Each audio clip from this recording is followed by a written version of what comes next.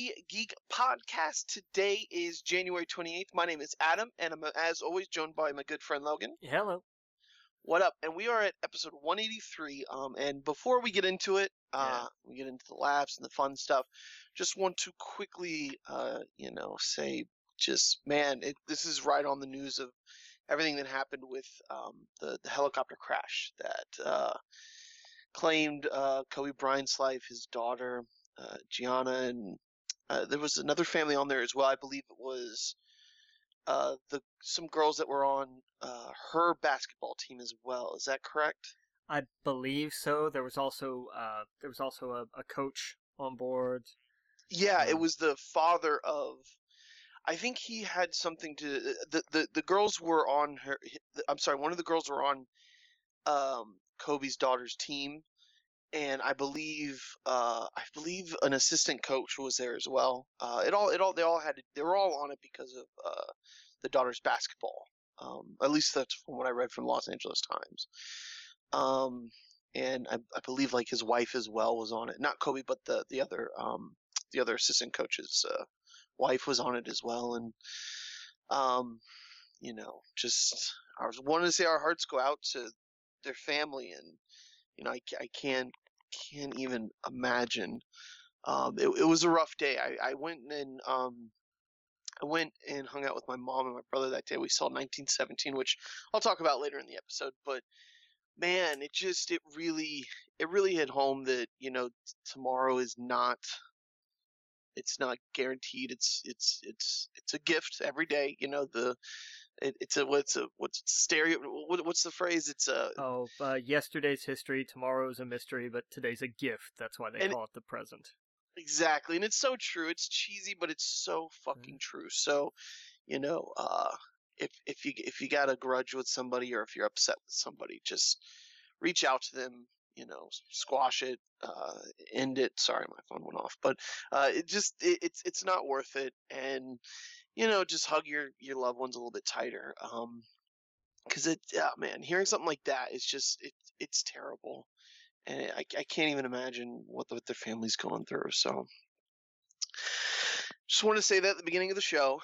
And there's really no way to transition, into the episode, other than that. But yeah, it's terrible. I know. I don't know. There's not much else I can say. I did like seeing how many NBA teams started their games that night taking the shot clock violations. Oh yeah, that was cool. I saw that. That was a nice little touch. Like I appreciated that. Yeah. Oh yeah. It yeah. I can't even imagine, especially the players that that have just been around him and that grew up idolizing him, and obviously some of them share the same court with him. It's crazy. Yeah, I don't know. I saw that a lot of the teams are retiring his number as well on their team, just out of respect. Well, and it's he was one of those that even if you weren't a basketball fan, like I mean, I was a bandwagon fan when Jordan was hot, and then once that everybody was, right? And that was the thing, like yeah, oh yeah. Once that was over, it wasn't a thing anymore. But even that, like you couldn't deny the impact that he had on the game, and everybody is kind of loath to bring up the personal troubles and this and that, but the lesson learned from that is how good of a person he was.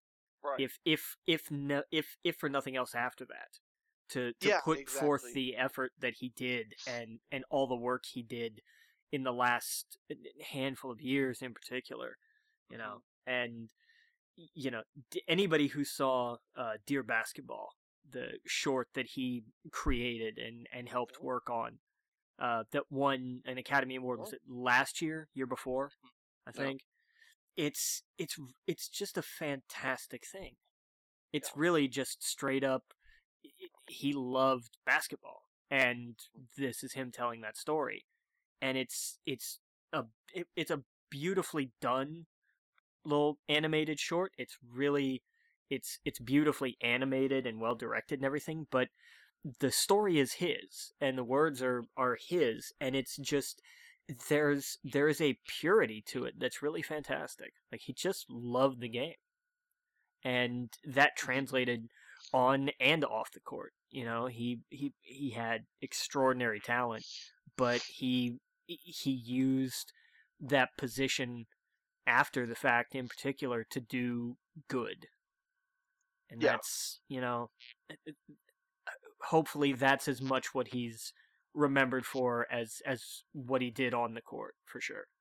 Right. Oh yeah, absolutely. I mean, I'm from Orlando, so you know we had Shaq, right? And so when I was a kid, and then of course he goes to LA, it's like, oh no, wait a second. So you know, it's but I'm you know, basketball's not my sport. I never really watch it, but even I know just, you know, how big of a deal he is, and you know, I think it's seeing, you know, after seeing the news, the wave of support from people. And it's especially tragic because it wasn't just him, you know, it was his family. Like, his family was on it, his daughter, Yeah. and then of course the other family, and it was just, it was, I don't know, it's just even more tragic. So you know, I don't know, if anything, you know, you always try to look at the positive something. Hug your family closer, you know, just it's unfortunate reminder to, it's life so fragile, you know, uh, and to just kind of try and take in every day as it is, and try and find the enjoyment out of it. You know, it's easy to be cynical about so many things, movies and games and all this dumb stuff we like, but just try to try to have some fun, because it's so quick. But yeah, man. So anyway, I don't even know how to, I don't know how to transition out of that. but to say, I saw 1917 over the weekend, and I guess we can go into a little bit later, in spoilers, but I really liked it. Good. Yeah, that, and I saw it with my brother, and that's not a big spoiler. The movie, you know, it opens up, and you get, it's one of those, they got to get a message to another, what is it, division, or another platoon or company or something, regiment. I don't remember exactly what, but yeah. Yeah, and one of the characters, his brother is in the other regiment, and basically is like, if you need to get there, and if you don't, you know, your brother could be dead. So, so you know, it hit a little bit harder, hit a little bit different than I guess it would have been if I went there just normally by myself. So that was kind of cool. That was a cool experience, and it was relenting. It was, you couldn't catch your breath, and I loved that. Unrelenting. Unrelenting, yeah, sorry. Unrelenting. Yeah, and it was phenomenal.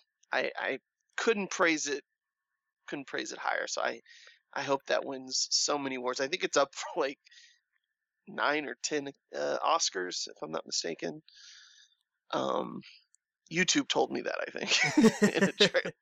But yeah, I absolutely loved it. Did you catch anything this weekend? We could talk spoilers about other stuff later on, but the last couple weeks I saw Bad Boys and I saw The Gentlemen. Oh, okay. Yeah. How were they? Really good. They're both. You watch the trailer and you think they're each their own kind of fun. Mm-hmm. You know, The Gentleman is very much a Guy Ritchie gangster movie. Like, you know exactly what you're getting when you walk into it. It's goofy and a little irreverent, and Hugh Grant does not sound like Hugh Grant, and it took me forever. Like, my brain would not process that that's who it was. Because I mean, it's not a weird idea. What? It'd be crazy if they let Guy Ritchie do a Bad Boys movie. You know. It'd be nuts. It'd be completely different, but yeah, sorry, go ahead. It would, but it also wouldn't, really, I don't think. But it's so weird, because Hugh Grant, it's the first time I've ever seen him in a movie where he doesn't sound like Hugh Grant. Right. And it just throws me off. Like, my brain would not. I was telling myself, I was like, "That's Hugh Grant." My mind's like, "No, it's not." Like, no, it's not Hugh Grant. It is Hugh Grant. No, it's not. Like, my brain was arguing with itself. Like, I'm telling you, that's Hugh Grant. I know we see it's Hugh Grant. It's definitely Hugh Grant, but we're hearing it. That's not Hugh Grant.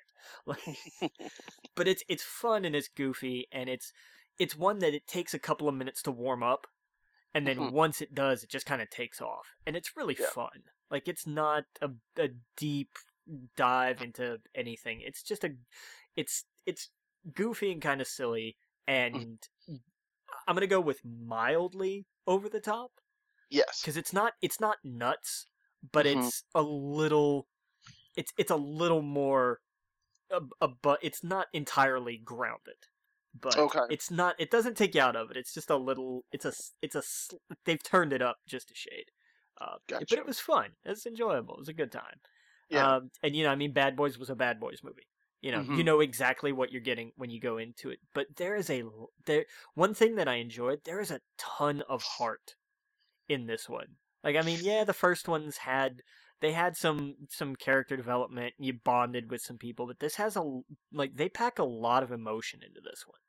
Yeah, that's what I hear. I mean, reviewers just praised it. Like, I think Rotten Tomatoes had like a crazy good score for it. It's a good movie. It definitely helps. It's one of those that you don't have to have seen the first two to watch it, because you get, I mean, you know the gist of it, but it adds an extra dimension if you have. Right. And that's it. I don't know. I confuse the first and the second one all the time. I imagine if you've seen either one of them, the knowledge of that just brings it up. But yeah, no, that's definitely one I want to go see, especially when I saw just how the rave reviews it was getting. I was like, whoa, that's crazy. Oh, by the way, another one I saw was Knives Out. Oh, did you finally? What'd you think? Yes. Oh, I loved it. It's so good. Yeah. That's one of those you can't really talk too much about without getting into spoilers. But that was just a treat from beginning to end. Yeah, it is. They do something in the middle that I was like, oh wait, okay, so it's right here, and then I was like, I thought that would have been way later, and it just keeps hitting you like, oh whoa, wait a second. It's just so good. Yeah. No, the things that they do, like you said, once they get about halfway through, you're like, oh well, I don't understand why this happened. I don't get it. Yeah. And then when you find out why, you're just kind of like, oh, that's why. Okay. Yes. Oh yeah. Yeah. So, man, that was fun. Yeah. So it's that was done, or that was fun. So yeah. I think that comes out on digital soon. I think all of these are the ones that the big movies from late last year they should be coming out probably early February. Yeah, it's usually the next. It's usually like 3 months, so it'll be the next, sometime the next 4 or 6 weeks. Yeah. So definitely check that out. That was fun from beginning to end. So yeah, cool. How did Bad Boys do this weekend? Bad Boys held strong this weekend. About another 34 million. Topped the charts. 1917 came in with about half that. Doolittle continued to do little with another 12 million. Oh, God. The Gentleman opened with about 10.5. It's probably not going to wind up making its money, which I think is a little sad. But hopefully it finds a nice little second life on digital and Blu-ray, because I think it definitely deserves it. Yeah. And then Jumanji picked up another little over 7.5, because Jumanji is just going to keep making money, and we're going to have it until July again. Yeah. Man, I'm telling you, man, we had the last one for 6 freaking months. Oh wow. It did. We had it until June of 2018. Oh wow. It was bonkers. Yeah. It came out at Christmas, and it was like, yeah, we still got it. So many things came and went. We had it longer than Star Wars. We had it longer than The Greatest Showman. It just never left. Oh, wow. It was crazy. Yeah. That is nuts. But, that happens sometimes. Yeah. Cool. Let's see here. We got what are some new movies coming out? Coming out next week or this week. It is Tuesday. This week, the Rhythm section comes out this week. I still don't know what that movie's about, but I'm very interested. Okay. And then we get Gretel and Hansel, which I'm fairly certain I know what that's about, and I'm not interested. Yeah, no, that trailer was freaky. I didn't even know there. I imagined there was a trailer. I just never bothered to watch it. Oh, really? Yeah. Why? Why's that? I have zero interest in this movie. Oh, okay. At all. I remember the last Hansel and Gretel. Yeah. Yeah. It's yeah. But cool. Yeah, we'll see. Right, well, maybe it'll be surprising and turn out to be good, unlike the Grudge remake reboot thing they tried to do that was horrible. Yeah. It was a tragedy. Yeah. Let's see here. Cool. Let's jump into some movie news. What do we got here? Yeah, we got the what I thought was the biggest little like fun piece of news from this week was Taika maybe's doing a Star Wars movie. That would be awesome and super smart. And you know what I thought of this week? And I'm glad you just mentioned that bit of news because I want to pitch something to you. Oh boy, here we go. So, as we all know, I've been deep diving into a lot of fantasy series. I've been reading too many books all at the same time, so I'm not getting far in any of them. I've just been going crazy with fantasy right now, right?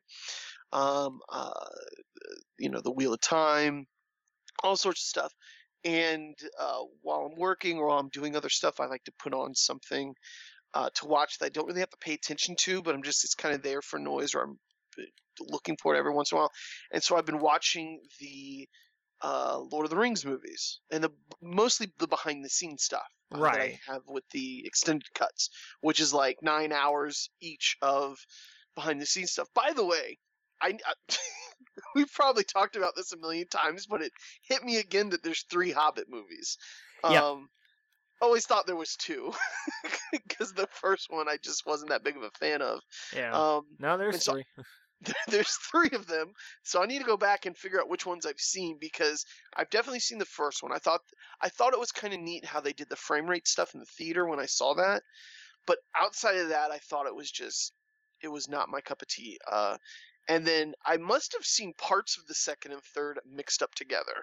That's entirely possible. I remember them going down a river. I remember Schmog. I couldn't tell you a lot of the other things that I remember. I don't really remember much else.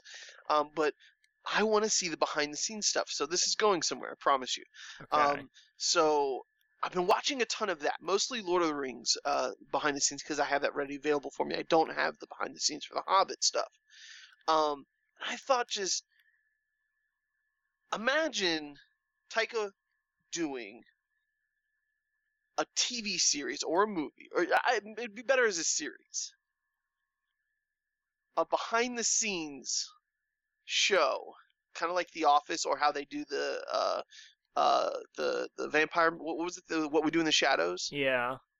A behind the scenes series of someone working on those movies back in the day, and every once in a while you could have a random actor from those movies pop in. But I just think that would be hilarious. Okay. Just like you follow a guy that's behind the scenes on those movies, and it's all about being in New Zealand and him working in New Zealand and him working on those movies, and the show is a series about just a regular guy getting to work on that series, and a bunch of shenanigans happen. And a bunch of behind the scenes stuff happened. And then, one day, basically, you get Peter Jackson somehow involved in it.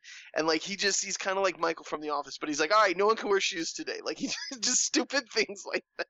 Because every once in a while, I'm watching behind the scenes stuff, and Peter Jackson just doesn't have shoes on. And, he took the idea from The Hobbits and how silly that is. And I just thought that was funny. I know nothing like that would ever get made, but I thought that would be a hilarious idea of someone to do a behind the scenes for a movie or a popular series. And I thought that would work with him and being from New Zealand and that sense of humor. And I just thought that'd be funny. It's a concept. That's for sure. I know it's so stupid, but I was watching it. I was like, it would be really cool because I love the behind the scenes stuff. I think there should be a channel that's just straight behind the scenes all day, every day, of the Ghostbusters, of Lord of the Rings, of any movie you can think of.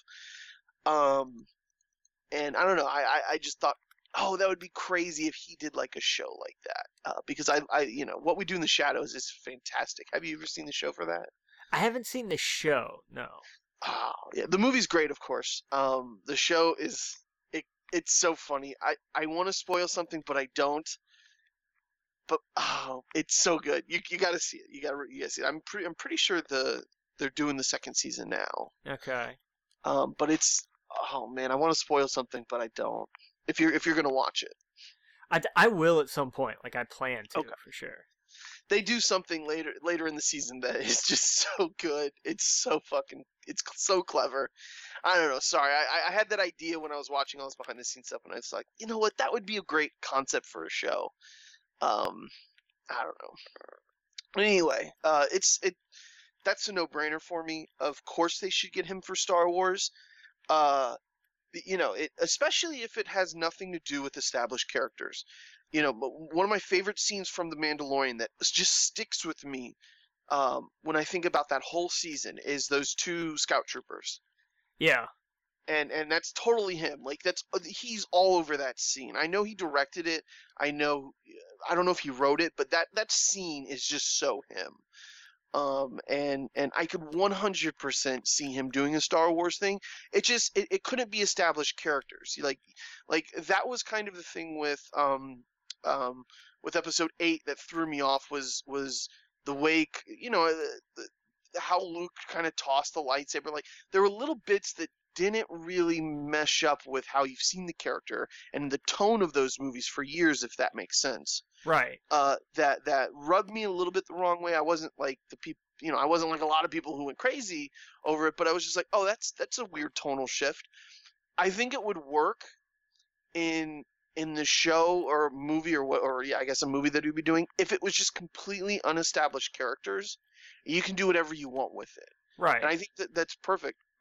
I think it worked for Thor, but I think there were some people who were like, wait a second, why is Chris Hemsworth suddenly being this kind of funny or this like this it was just such a shift from Thor 1 and Thor 2 that it was welcomed for me and a lot of other people, you too as well. Oh yeah. But there were a few people, and I understand why they were like, oh wait, that just completely killed it for me. Just because it wasn't humor is a hard thing to get. But man, I totally would be on board for that. Like I said, the only thing that I would do is just make sure, and it looks like if all the rumors are true that they're going to the they're going to the High Republic era, as they're calling it, that totally makes sense. Get completely characters that are not established. I mean, his sense of humor would actually kind of work for Yoda as well, because of the way Yoda acts in Episode 5. In a way, yes, very much. In a way, oh yeah, for sure, absolutely. So, but mostly, if they were just unestablished characters, they were just some bounty hunter or some I could totally see like a spiced kind of like a Han Solo type character or whatever. A smuggler or whatever. I could totally see something like that, a movie or even a show. But yeah, that entire scene from Mandalorian was just great. Yeah. Yeah. Sorry, there's my but anyway, what do you think? Sorry. I definitely agree. Like there's certainly whatever he chooses to do with him, like they're going to be different. That's for sure. And I think that's going to be good. I think a completely different kind of tone and everything is exactly what they need going forward. Oh yeah, absolutely. Cool. I saw we got a Fast 9 tease. Yes. F9. Or just F9. Apparently, I don't know if they're actually going to call it that. Then just stop already. But it's F9 The Fast Saga is what it said on everything. So yeah, I don't know, man. I'm so over these movies. Yeah. Yeah. What's the next one gonna be? F10? Yeah, and that's supposed to be the last one. They said they were only going to do 10. What if it's someone shifting? They do shift F10. Sorry. These are keys on a keyboard now. Yeah. Yeah, basically. No, I'm kidding. But I like the teaser. I guess we get the real trailer Friday. Yeah. Yeah, the actual trailer drops on Friday. So. Yeah. Man, they better not do anything with that baby. Leave the baby alone. I got a little when I saw the trailer, I was like, nope, don't let the baby be safe. Yeah. Don't need that. But how many more did they say they were going to do of these? And like the main Fast and Furious series. Two more. They're going to 10. They're going to 10. Okay. Yeah. Gotcha. That was the plan anyway. What do we know about this one? We know that the Cena's in it, and who else was in it? I don't know. What's his name? Was it? Oh, what's his name? Oh, sorry, my brain is I don't even know who you're looking for. From Guardians, the blue guy. Michael Rooker. Yeah. Michael Rooker. That's it. Yeah, he's supposed to be in it, I believe. Okay, yeah, that's right. I did see that. Like, he got added kind of late, though, if I remember right.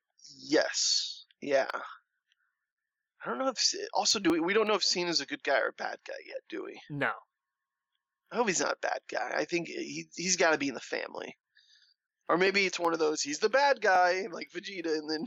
or every other character they bring into the Fast and Furious saga. You mean like The Rock when they brought him in, where it was like, hey, he's not with us, and then, turned out he was. Right. Well, at least The Rock was a good guy. He was definitely an antagonist of the movie, but he was still a good guy. I still don't understand what's his... Man, my brain's just going numb here. Who's the other guy with The Rock? Statham. Hobbs and Shaw. Yeah, Jason Statham. Jason Statham. Yeah, I still don't understand how. I mean, you've told me a million times, but it still rubs me the wrong way that he's. Yeah. Yeah. that whole justice for Han. But anyway. Yeah, they'll probably do that in the sequel with an extended Kevin Hart cameo. Yeah, that's true.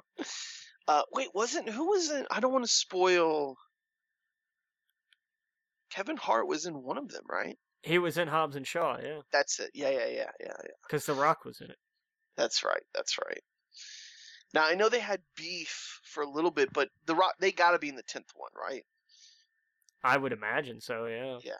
I don't think they're in this one, but they have to be in the 10th one. Got to bring them all together. Yeah, if you're going to do like an actual like finale to it, which kind of an end game for it, and then they can reboot it or whatever.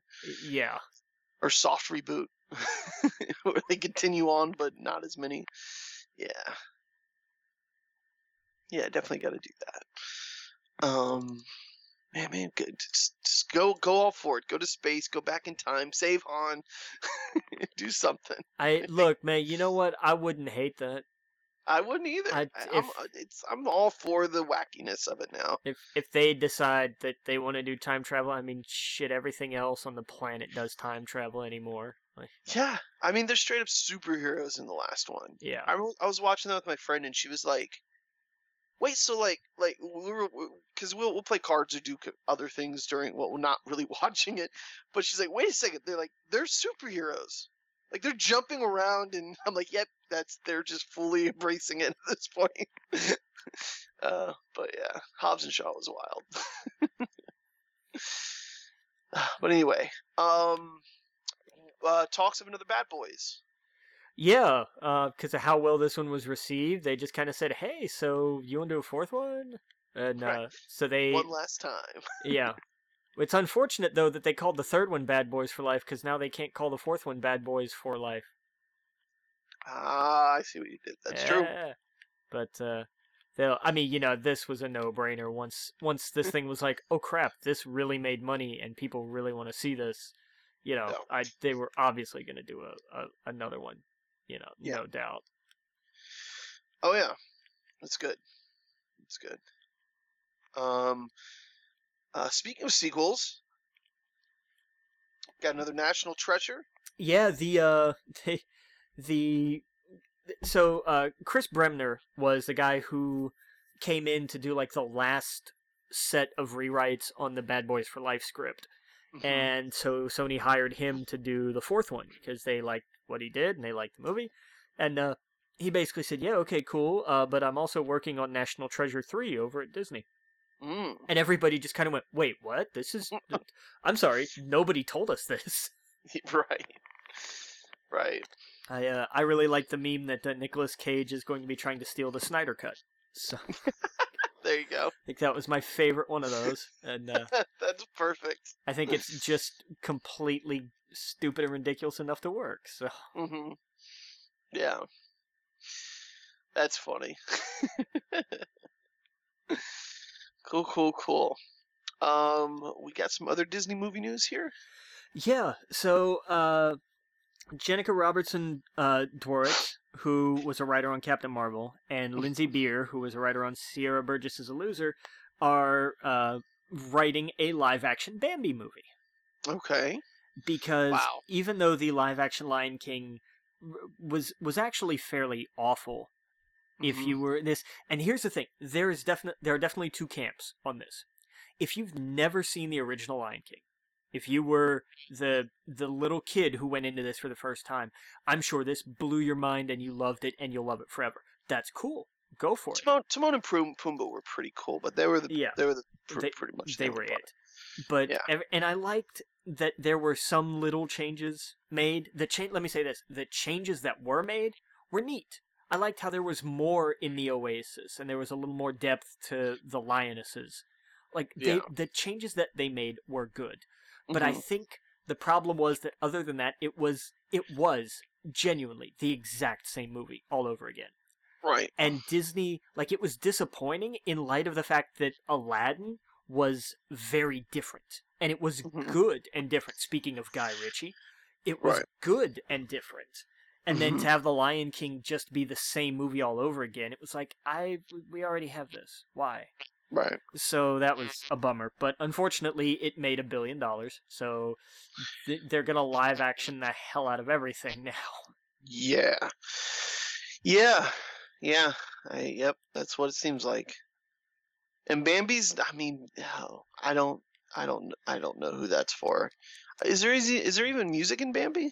No, this is well, but I mean, here's the thing. There was music in Mulan, and they decided to just not. So I mean, I'm just trying to think of something that would be worth it for Bambi. Bambi was a great cartoon as a kid. I don't know. But I can't tell you anything besides her mom gets shot and she had a rabbit as a friend. Yeah. Outside of that, I couldn't tell you. It just doesn't. I don't know who that's for. That seems like something that would be perfect for Disney Plus. And it may well be. I mean, Lady and the Tramp was on Disney Plus, and I think that was a good call. Yes, and there's way more to mine from Lady and the Tramp, I think, than Bambi. Yes. Bambi's just classic because it is classic. I guess it's I don't know. Yeah, I don't know. Cool, I guess. Man, I can't wait for Mulan. Yeah, Mulan's gonna be good. It's in 2 months. Yeah. On the feature side of things, like I said, I agree with you. I think this is definitely going to be a Disney Plus movie. The fact that Robert Zemeckis is attached to a live-action Pinocchio film kind of makes me think that's going to be a feature film. Yeah. And also, they're making a live-action Pinocchio movie, because of course they are. Right. Just, guys, make some new stuff. Oh, well, I say that, but then Soul comes out in, like, June. And that actually looks really cool. So. Yeah. Isn't, what's that? There's, like, a fantasy animated, I think it's Pixar doing it with Onward. the dad. Onward, yeah.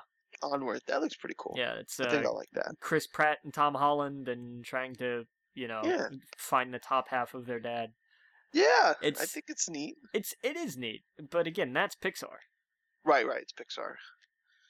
I forget what the relationship with Disney is now. Are they completely separate at this point, or are they in a relationship? Disney owns Pixar. That's what I thought. Okay, so they own them, right? Yeah. But I've lost track over time if they've owned them or they don't own them or they kind of own them, but they're partners. They were partners for a long time, Right. and then when that partnership ended, there was a lot of talk about where are they going to go now and what are they going to do, and I think that was, I think that was like early in Iger's tenure, I think. Gotcha. And that was one of the things he did was he and Jobs sat down and said, "Hey, no, how about we just do this thing?" Yeah, makes sense. Totally makes sense.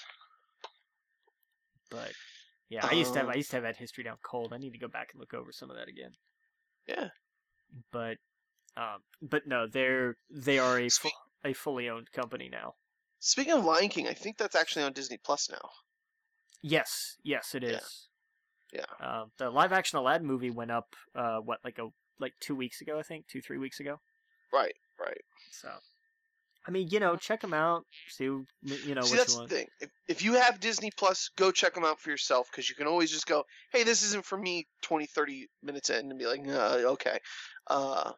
It's not the so it's there, right? I guess. But yeah. Well, anyway. Speaking of, we'll do the next one, and there's something I want to add to it. Yeah. So Bad Robot. They've got a new deal going with Warner Brothers, which includes the ideas for some film and TV stuff regarding Justice League Dark, which has been rumored to be a thing for years, and I'm still not going to hold my breath because I don't think DC has the balls to actually do that and do it well. So. Yeah. I love the idea, and you're absolutely right. We've been hearing this for years now. I mean, Guillermo del Toro was supposed to do this, and he was involved with it and was writing up the Bible for it and everything, and then nothing. Yeah. Warner Brothers has been extremely gun-shy about a lot of their franchises. We're getting the Harley Quinn. Dude, I saw the trailer for the Harley Quinn again. I was in the theater with my family, and my brother's like, "Did she just do cocaine?" Yes. Like, she totally does cocaine in the trailer. Oh, yeah. Totally inhales it. I'm excited about Birds of Prey just because it really looks like they said, screw it. Me too. Totally. They're at a fuck it attitude, and I love it. It made me laugh, and I was like, "Yeah, totally." We're in front of my mom, and she's laughing. Probably shouldn't have been talking at that point, but it was the trailers, so. But it was fun. I thought it looked great. I think it looks cool. Yeah, for sure. But yeah, no. This is a no-brainer. Do this. Make it scary. Yeah. But I'm afraid if they do make it, it's going to go the route of New Mutants, where they're just so gun shy. They don't think it'll work. I just know there's so many probably executives going, let's hire these people to do this, but then there's other people going, that won't work. No, it won't work. It won't work at all. It doesn't have Superman. It doesn't have Batman. They'll just, I don't know. Yeah, well, I just have a feeling we'll never see the light of day of it. But yeah, neither did Shazam, but it did really well. So I mean, exactly. Yeah. Look what Aquaman did, for Christ's sake. But yeah, Wonder Woman's this year, right? Like, is it summertime? Yeah, it's June. Cool. Yeah, that's gonna be exciting. The Bad Robot thing. Been into fantasy a bunch. I don't know. Have you seen? Okay, so Brandon Sanderson. He's the one who finished the Wheel of Time. He's done The Way of Kings, the Stormlight Archive, Mistborn, all these crazy series, and he has been pushing his YouTube recently. So he did 3 different Q&As, live streams, while he signed over 10,000 book covers, because they're doing the first book in the Stormlight Archive, The Way of Kings, getting a, what do you call it, the leather bound books. Okay, gotcha. Yeah. Yeah, which I'm definitely getting. But they're like, it's like $100. It's a crazy price, but oh my god, it's beautiful, and it has all the artwork and stuff in it. So anyway, he's been doing these Q&As, and they're just fascinating. And they're Q&As usually 20 minutes, 30 minutes, an hour. They are 3+ hours each. Dang. And he's sitting there just answering people's questions from everything. How he got started, struggles with what he struggles with writing certain characters in fantasy, and how he came up with the idea of Mistborn. He's like, oh, I came up with the idea of Mistborn because I saw Harry Potter and I thought, what if the Dark Lord won? And fair. What would the world be like? And could the heroes that come out of it, maybe it's not a chosen one, because the chosen one lost, and maybe it would take a group of like not ordinary, but like just not the chosen one to kind of like, hey, we got to do something about, what would that be like? And man, I was like, and that's the Mistborn series. Yeah. And his ideas and where they come from and how he got them, and he goes in length about the Wheel of Time and how that came about. He goes in length about the first few books that he did and what the publisher wanted to push him out and push him on tour and what that was like, and going on tour as an author and how you get noticed and how people, obviously doing the Wheel of Time is really what skyrocketed his career, from getting 50 to 200 people to show up to his signing to thousands of people to go see him and stuff like that. Yeah. Or not thousands, but a lot more people. And it's so fascinating. And in part of the Q&A, he talked about, they were like, what makes you nervous? And he was like, I'm just like anyone else. Nowadays, things that made me nervous 10 years ago are not the things that make me nervous now, because he's used to going on tour. He's used to doing all that stuff. So that's no big deal to him. But sitting in room with people, like he said, he's sat multiple times with J.J. Abrams. He didn't say what it was for, but he said like story groups or something like that. And that is nerve-wracking for him. So I don't even know what that's for. I don't know if that was for Star Wars, if that's for something coming up, if that's for what's going on with Warner Brothers. But could you imagine sitting? So I don't know. I thought that was interesting that he was talking to them. Could be for one of his series. Who knows? Yeah. But I thought that was just so neat that, like, oh shit, like he's sitting with these people, because I guess they bring him on as like, oh hey, you're like a really popular writer. Come in here and sit in with us, and we can discuss stories and stuff like that, and for movies or whatever JJ was doing. So I don't know. I thought that was fascinating. So yeah, if you want to check out any of these, go to Brandon Sanderson's YouTube. He also he basically teaches a class for writing, fantasy, mostly fantasy, I guess. But he uploaded maybe like a series of 8 videos about 6 years ago, and it's like his entire course, and he's doing it again. So I think like weekly he'll upload a video. So last week or the week before, he started it again because he's like, the class started. Here's the first video for this year, and it's like writing 101, and it goes over, And so the one he did about 6 years ago was, one of the classes was magic system. Let's discuss, hard magic, soft magic, and it's so fascinating, and it's free. It's it's free. It's like going to one of his courses, and it's awesome. So nice. Check those out. Go to his YouTube. I've been poring over those when, like I said, when I've been working and doing other things. It's been on, and it's just such a cool glimpse into his mind and how he ticks and how he works, especially with how much he writes. He gets out 3 or 4 books a year, which is insane for any writer. Yeah. Especially some writers, that might not publish a book for 10 years.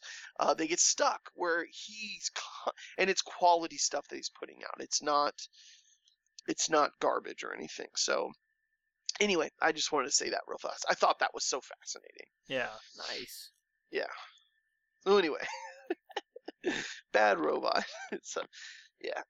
What is this? Universal's gonna and Blumhouse is gonna bring The Thing. Yeah, they're more things again. So I've seen the original. Have there been anything else? There was a remake like 5 years ago. I don't think I saw that one. Yeah. Okay. But this one's it's gonna draw on it's going to kind of be this weird amalgamation of the original book that it was adapted from, and I forget, it's called like Who's There or something like that. And then there's a longer, because it was a novella, and then it was turned into, like, the same author turned it into a longer book called Frozen Hell, which I don't think has ever actually been released. Okay. But some of that material is also going to be used in this one. So and then it's also going to be, what was the very first adaptation of this? The Thing from Outer Space, or It Came from Outer Space, whatever it is. And then, of course, John Carpenter's The Thing. It's going to have it's going to have some of all of that kind of wrapped together. Okay, cool. Yeah, I see your Frozen Hell. It was the book that inspired the movie The Thing. You know what had some really great creature stuff in it? Have you seen Dracula on Netflix? No, I haven't. Have you seen much of it, and is it any good? There's 3 episodes. It's worth it. Let me say this. They do something I completely don't expect, but I also don't like what they do after that. Okay. I'll say that. But man, I was like, oh shit! I was not expecting this. Because there's a point through it where I'm like, this is so by the numbers. I know exactly what's going to happen. I hate that they're telling me what's happening, and it goes a different direction. And I won't say where, but it's good. But I just it didn't stick the landing for me at all. Fair enough. I think it's going to be like an ongoing thing. Like, I think there's going to be more Dracula. It was only 3 episodes, so I don't know what you would consider that, like a season or a mini-series. The episodes are really long, though. They're like movie length. Huh. So there's that. You can watch them all as if they're 3 individual movies, which is cool. But yeah, so I would absolutely recommend it, especially if you like horror. The first one's the best one, I think. But yeah, it's very interesting. And the creature work in it is creepy. It's super creepy. It is. Well, I guess I could spoil this part because this isn't that far into the series, and I just think it's such an awesome visual where he, because Dracula can take forms or whatever. What? I turned my thing off. Sorry. It's sitting here on mute, but for some reason I have an alarm going off. But there's a point in the first episode where, you know, Dracula can take different shapes or whatnot, where he's a wolf and he crawls out of the wolf, and it's very disturbing. It's very just. Yeah, all right, fair enough. Yeah, it's very repulsive. It's very just gross the way he comes out of this thing. You know, I'm thinking of the visual now of like Ace Ventura when he comes out of the hippo, but like it's so crazy looking, and it's supposed to gross you out. It's supposed to make you go, "This guy is sick." Right. And it's really cool. I like it. I really do. Like I said, doesn't stick the landing. Once you see it, we'll talk about it. But yeah. I definitely, it'd be cool if Netflix somehow was able to, like, okay, we did Dracula, let's do the Wolfman. I don't know if they have the rights to these things, but is Dracula, what do you call it? Is it where anyone can do a story about Dracula? Public domain, yeah. Public domain. So. Okay. I think that is just because I think Dracula, and I would imagine Frankenstein too.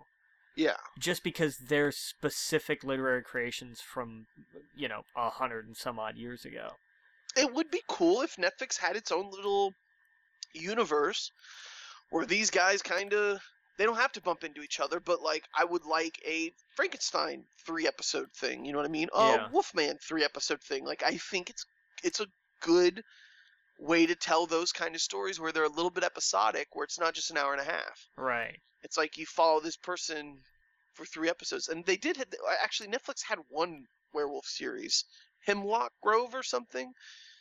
It was years ago. Yeah, but that was wasn't that a BBC series that they had on there? I don't know. I just remember it being from Netflix.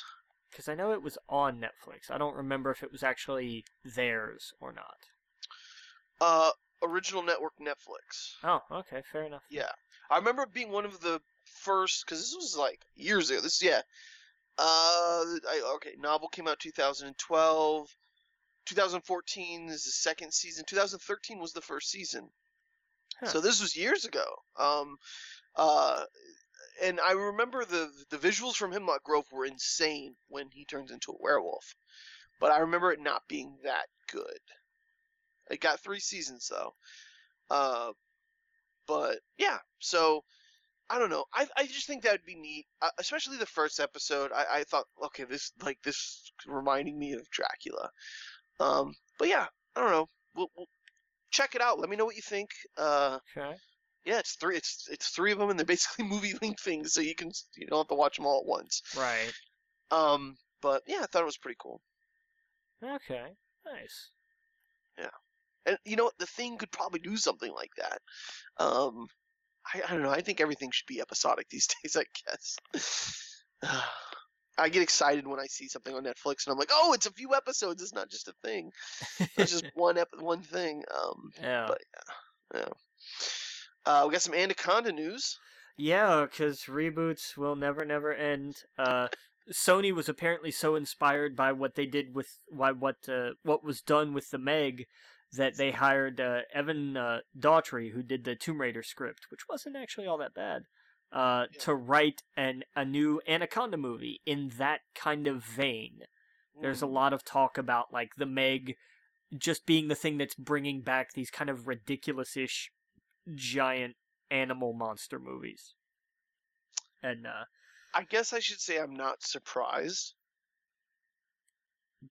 But I'm not surprised. No, I mean I'm not surprised. It's not something I'm looking forward to. But I'm not surprised that that's what studios would go. Hey, let's do more of that. My favorite quote about Anaconda comes from Michael Nelson from Riff Tracks and Mystery Science Theater when he called it the best giant snake movie of 1997. It was the best CGI snake movie of 1997. And It's true. I will say this. It's definitely not a movie that I would want movies to... I don't know. I remember enjoying that when I saw it in the theater. We were kids, though, right? I was going to say, because, you were what, like 10? We were kids, right, yeah. So, I thought it was fun as hell when I remember leaving that theater, talking with my family, like, wow, that was crazy. That giant no, I didn't say giant, but that giant snake. And I remember Ice Cube being in it and Jennifer Lopez. I think it was Jennifer Lopez, right? Jennifer Lopez or Jennifer Love Hewitt, I can't remember. Yeah, one of them. And I just remember being like, wow, that was wild. But I was also 10, I guess. But you can't keep doing that. Yeah, no. That doesn't make sense. And looking back now, it's like, yeah, that looks terrible CGI and stuff like that. But yeah, Jon Voight, Jennifer Lopez, Ice Cube, Owen Wilson, I'll never forget when they took the bug out of the guy's throat. Yeah. Danny Trejo was in that movie, Jesus. Yeah, I thought it was a fun movie.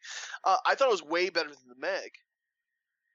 Way better than the Meg. No, them's fighting words. No, I thought it was so much better than the Meg. That's the problem. Is I think the Meg. It's like it got. I don't know. I think Anaconda it was a thing of its time, if that makes sense. And I feel like so many things are trying to do that. But I guess what you're saying is they're trying to do it like the Meg. Well, yeah, because the Meg kind of reinvigorated, like, oh, hey, here's what this stuff can be like when it doesn't really take itself seriously, but it's also actually kind of clever. Like, see, I didn't think the Meg was clever at all. I thought Anaconda was basically trying to be Jaws of the 90s. And was it too outlandish? I'm trying to think back. I don't think it was that crazy. I was a kid though, and my memory is not trustworthy. Oh, you're gonna make me do the thing that you made me do the last time we talked about some dumb movie like this. What the hell movie was that? Was it as bad as I'm thinking it is? I really think so. What was the thing that like I had to go watch after we talked about it that had Joe Don Baker in it? What the hell was it? It had who?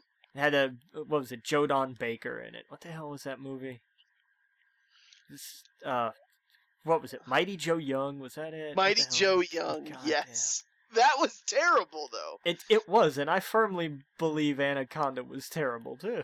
See, okay, now, I will say this: I have not seen Anaconda in like 20-some years, so yes, I'm perfectly willing to watch it and say like, yes, this is terrible now, but I may have enjoyed it back then, and I may have enjoyed it back then. That doesn't mean it was good. I enjoyed the Super Mario Brothers movie back then. That did not mean it was good. Congo, that's it. Yeah, Congo, that was it. I think you will enjoy going back and watching Anaconda way more than Congo. I can't enjoy it any worse, that's for sure. Congo is bonkers, but there are moments in Anaconda that are like, I don't know. I thought it was cool.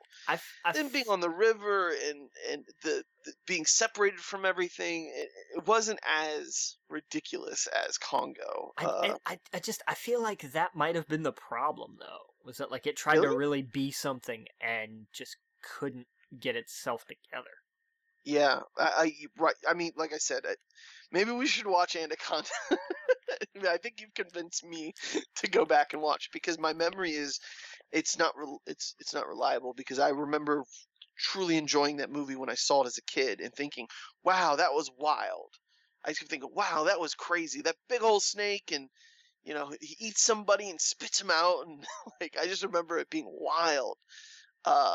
And there's little moments on the boat where like they slip and they fall and they get into the water and I was genuinely terrified as a kid.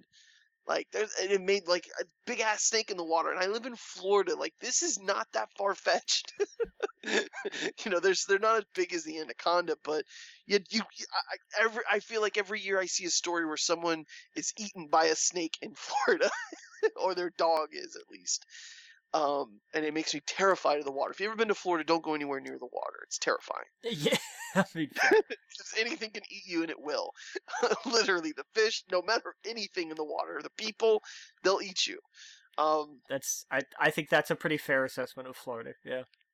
Yeah. So I just remember it being sticky, and I just remember the movie being like, that guy's pissed off all the time, and I don't know. I thought I was wild. I thought it was good, but I could be completely wrong. Maybe I'm not remembering it correctly. It's different. Like the guy on the riff tracks you say you're watching. Yeah, it's different when you're watching as an adult and being super cynical than when you're a kid and you're just like, this is crazy. Yeah, and I mean that's perfectly fair. I can't imagine it holding any kind of water at all. Yeah, I think I bet you if you go back and watch it, you will think it's better than Congo. That I have no doubt. Yeah. No, I do want to go back and watch it. Let's see, where is it streaming? It's streaming anywhere? Not. I looked. Maybe I'll rent it on Amazon or it's something. It's on Sci-Fi. I don't know if Sci-Fi has like a streaming channel or an in-demand channel, so everybody else does. Okay, it's on Crackle for free. Because it's a Sony movie. Okay, of course, that makes sense. Yeah, I forgot about Crackle. I remember Snap and Pop, but I don't usually remember Crackle. Is it like I feel like I'm gonna get a virus if I download this? My browser's not supported. Oh, this browser's amazing. What are you talking about? Oh, by the way, I used was it Opera GX? Really? It doesn't support Opera? And Opera GX is so good. Could I take a second to just go for it? We're not sponsored by them, but oh my god, it's got a built-in VPN. Nice. Like you click the VPN there, it goes, "Hey, what country do you want to be? You want to be or you want to be Europe? Not country, but where do you want to be? You want to be in Europe? Do you want to be in the United States, Australia?" And you just pick it. You turn it on, and it tells you how many gigabytes you're using. It says you have unlimited VPN data, and it even tells you like data transferred this month, 3.8 gigabytes. You can be Europe. You can be wherever you want to be.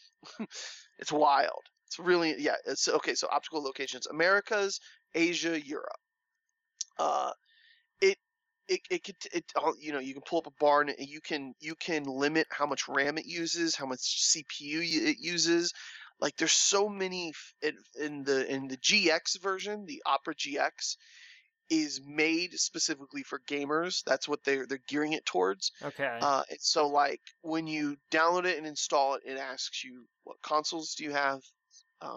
So PC, Windows, Xbox, Switch, or whatever. And there's a little tab called the GX corner, which you can totally remove or keep it there. I keep it there because as soon as I pull up my browser, it has a little thing that says release counter, so it tells you what's releasing that day and then like everything kind of before and after it. But it also has like, here are all the deals that are happening on the internet right now. That's neat. You can get. It tells you immediately what's free on the Epic Store, what is free for PlayStation Plus, what's on sale today, like 33% off Hell Let Loose on Steam. Half-Life is free right now because they're all of the news that they just announced. It tells you Marvel Alliance 3 sale on the Switch, all sorts of stuff. So, and it ties in also with like Honey and all these other things that I have for the browser. 100% recommend Opera GX. It's really cool, but I guess it doesn't work with Crackle, so. Yeah, so I don't know. Yeah, it says, please upgrade your browser to the latest version of Google Chrome, Firefox, Edge, Internet Explorer, Apple Safari. I stopped using Chrome because of just how much malware there was. Like, I felt like, I don't know, anytime I ran Malwarebytes, it did not like Chrome, so I uninstalled it. Huh, fair enough. Yeah. And I wouldn't use it. I'd go back on it. It would be like, ooh, but, and have all these things. I'd remove it, of course, but so anyway. But yeah, so Crackle works. Just got to do it on a different browser. Yeah. Yeah. So anyway, sorry, where were we? We had just talked about the giant snakes. Let's talk about more animated things. Good animated things this time. They're doing a Witcher anime film. Awesome. Did you see Netflix post the thing with Mark Hamill? What did they post with Mark Hamill? It was Mark Hamill's been wanting to play the. Go ahead. Yeah, about him being cast as the guy whose name I can't remember off the top of my head. Yes, and I don't think it was like the Netflix account. I think it was like Netflix Australia or something like that, where they shared it. They're like, "Oh, this is a great idea." Yeah. As Vesemir. Vesemir, that's it. Yeah. Yeah, which would totally work. I think Vesemir was a bigger, gruffer dude, but give it to Mark Hamill. You're gonna make fans happy. Yeah. Yeah. But yeah, I thought that was cool. Sorry, go ahead with the news. No, but they're Netflix is also doing an animated film based in the Witcher universe called the Nightmare of the Wolf, and it's coming from Studio Mir, who did the Legend of Korra. So cool. The animation is going to be fantastic, if nothing else. Yeah. Did you ever check out that series that the people who did Korra and Avatar did on Netflix? The Dragon Prince? I saw part of it, and I liked it, and I just never went back to it because I haven't watched. Like I did, my list is ridiculous right now. Yeah, I was wondering if it got any better. I think there's like 3 seasons. That's what I've heard. That like it is kind of a slow start, but once it gets rolling, it's really good. Cool. I want to check that out. Yeah, because they did like 2 seasons in 1 year, and I was like, oh, that's neat. Yeah. Which is cool. Especially for animation, like pump that out. That's crazy. But yeah, I want to check that out. I think Avatar is going to be streaming on Netflix soon because of the TV show. I think they got the rights to the animated series. I really hope so.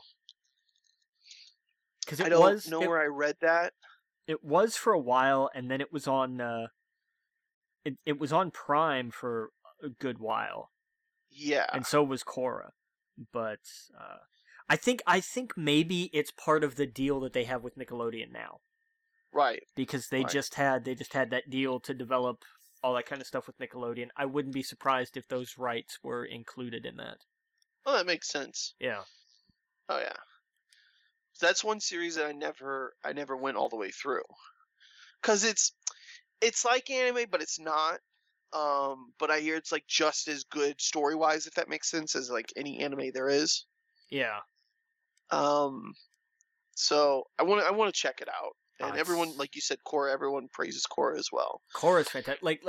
Last Airbender is tremendous, and I was sold because a buddy of mine watched it, and he was just like, "There's the thing that cracked him up is all the animals are like hybrids, but then like who is it? The ruler of the Earth Kingdom just has a bear.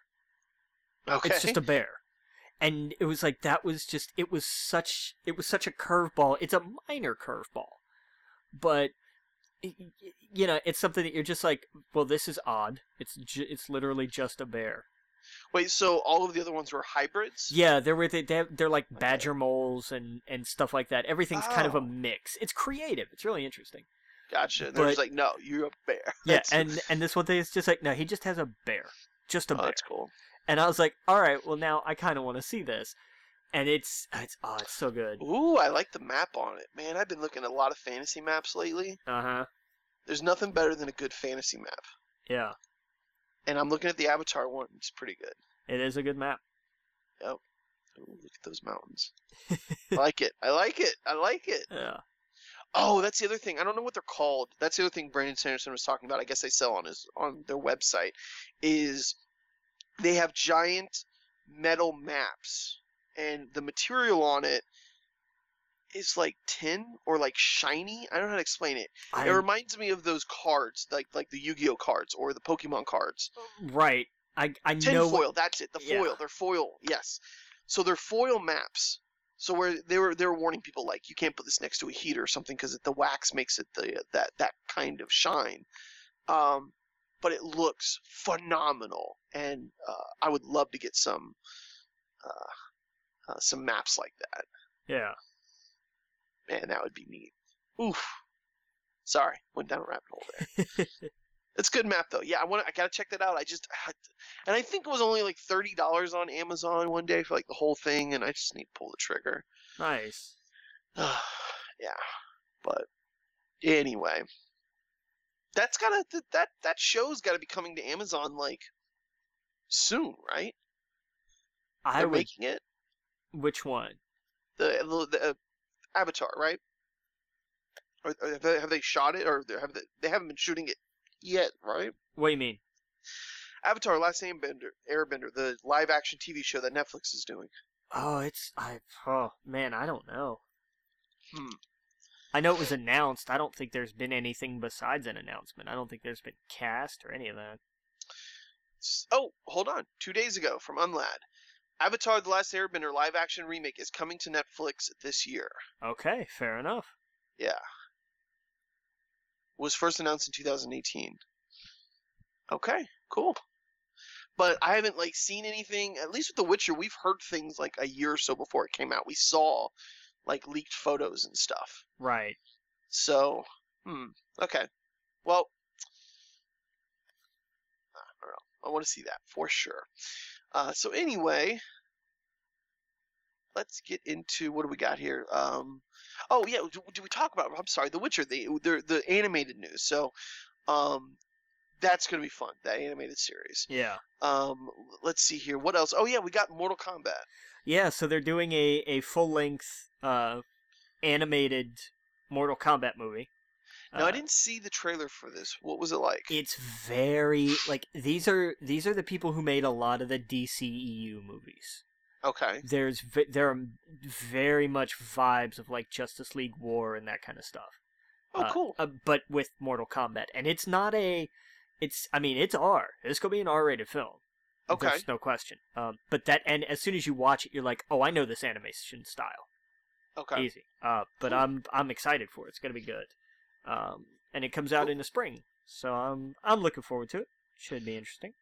Awesome. I think that does it for movie news. Is there anything else movie-wise? Nothing that I could find, anyway. Yeah. I saw that, didn't Star Wars win a Grammy? Oh, God, did it? I don't know. I didn't. I saw the news that John Williams did. Did John Williams win a Grammy for Best Score? But no, it was something odd. Hold on. Okay. I think it was for the park. For the theme park. Yes, Best Instrumental Composition went to Star Wars Galaxy's Edge Symphonic Suite. Yeah, I thought that was neat. Yeah. Yeah, because people forget, there are so many categories to the Grammys. Yes. Like, they're insane. Yeah. Oh, yeah. Yeah, when it starts talking about, like, contemporary, blah, blah, like, what? Yeah. It all just sounds like pop music to me. But I don't know. There's so many Grammy Awards. Right. Cool. Yeah, I thought that was neat. But anyway, where were we? TV oh news. Yeah, well I guess that is kind of news. Did we talk about the Billie Eilish is doing the Bond song? She'll be the youngest person to ever do that. Nice. No, I hadn't heard that, but that is very cool. Yeah, I dig her music. I saw some, like everyone else, I heard her stuff on the radio or whatever, and her album was actually pretty good. And I loved the like that her and her brother did it in his bedroom. They made the entire album with like Apple Pro Logic X, which is insane. I mean, that makes sense. Like, I mean, there's been plenty of stuff that's made on GarageBand that's actual, like, mainstream production. Absolutely. I just think it's wild to me because I guess I don't know much about music, right? When I think of, like, especially Grammy winning, I think she won like 4, to make an album, like, I think that's awesome for people.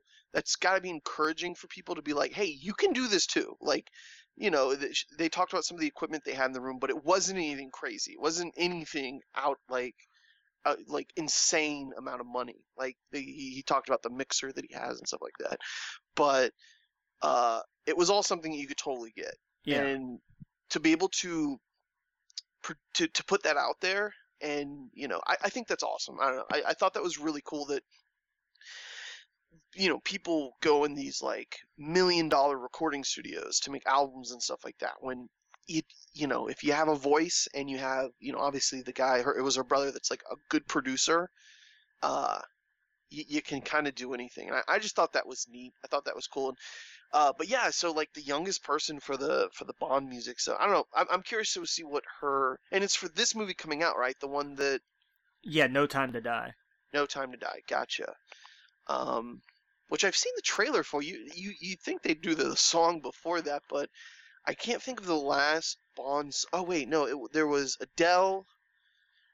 There was, what was it, Sam Mendes? No. Yeah. Yes? No. No. No, that's the director.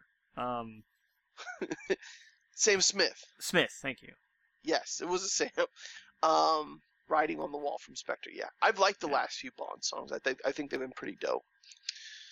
So anyway, I don't know. I thought that was neat. Good for her. Anyway, sorry. Let's shift gears here. F9 into TV. House of the Dragon.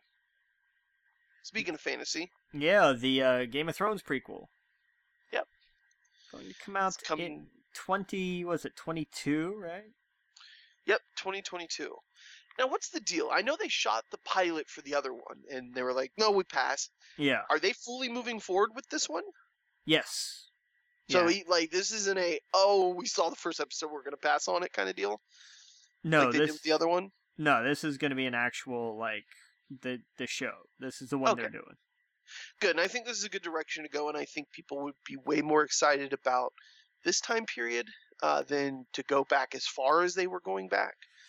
Well, and the thing that I had seen that they talked about, why they decided to take this one instead, was kind of just a matter of convenience.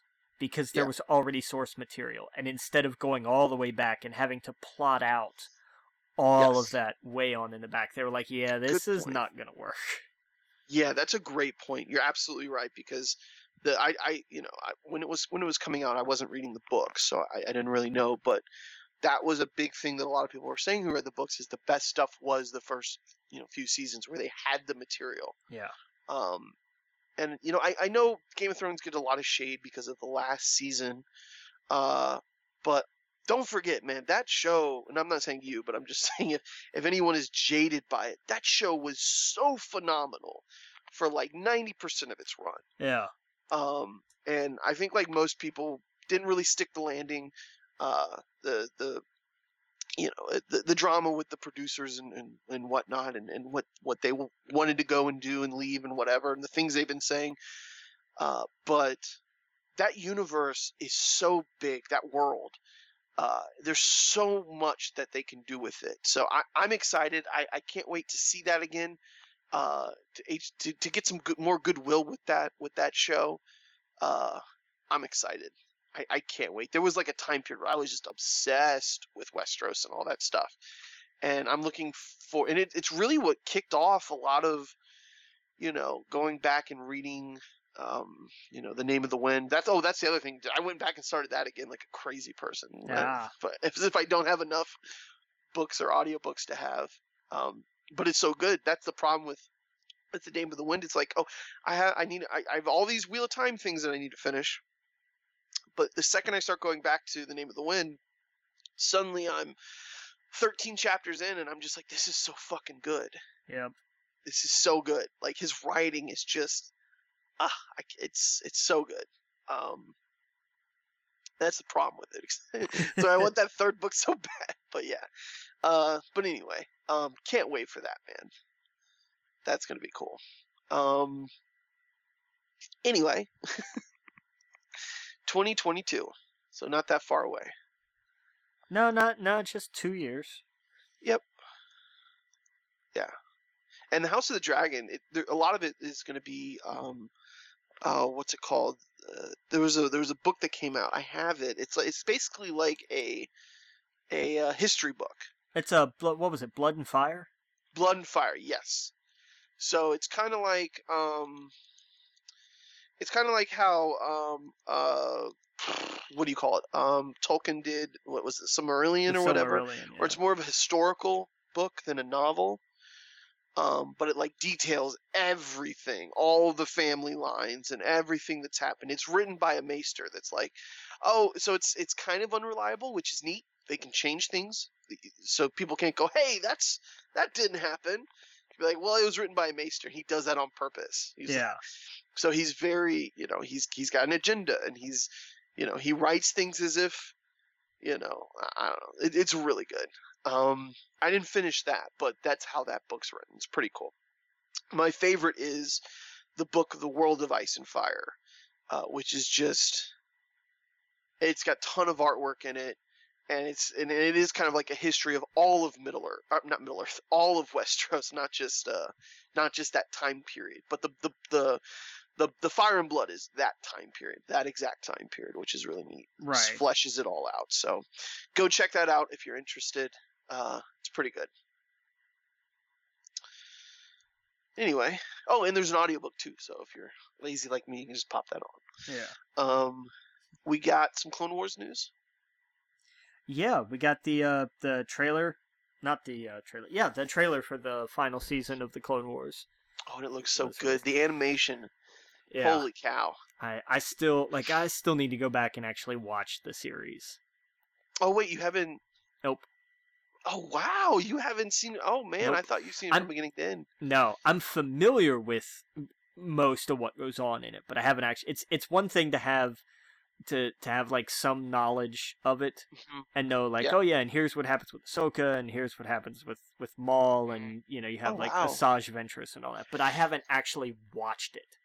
Yo, you gotta see it then. Yeah. Well, it's one of those things where they do have a list out there where you can like, these are the episodes that if you don't want to watch all of them, because there's a ton of filler or C-3PO and R2-D2 episodes, or Jar Jar and 3PO episodes, where it's like, oh wow, they put these two together, and what are they gonna do? So there's a ton of crap, but there's diamonds in there though. There's a lot of good. Especially later on. That's when they, after they get the first season out of the way, they get their feet wet, and they start doing more, like, there's some flowing stories. It's really good. But yeah. But I know you're kind of a completionist, so I know you're going to want to see it from beginning to end, so just do it that way. Yeah, just check it out that way. Just keep that in mind while you're watching it. Like, okay, here's a Jar Jar episode. Maybe I can make some toast or something while it's on. That's fair.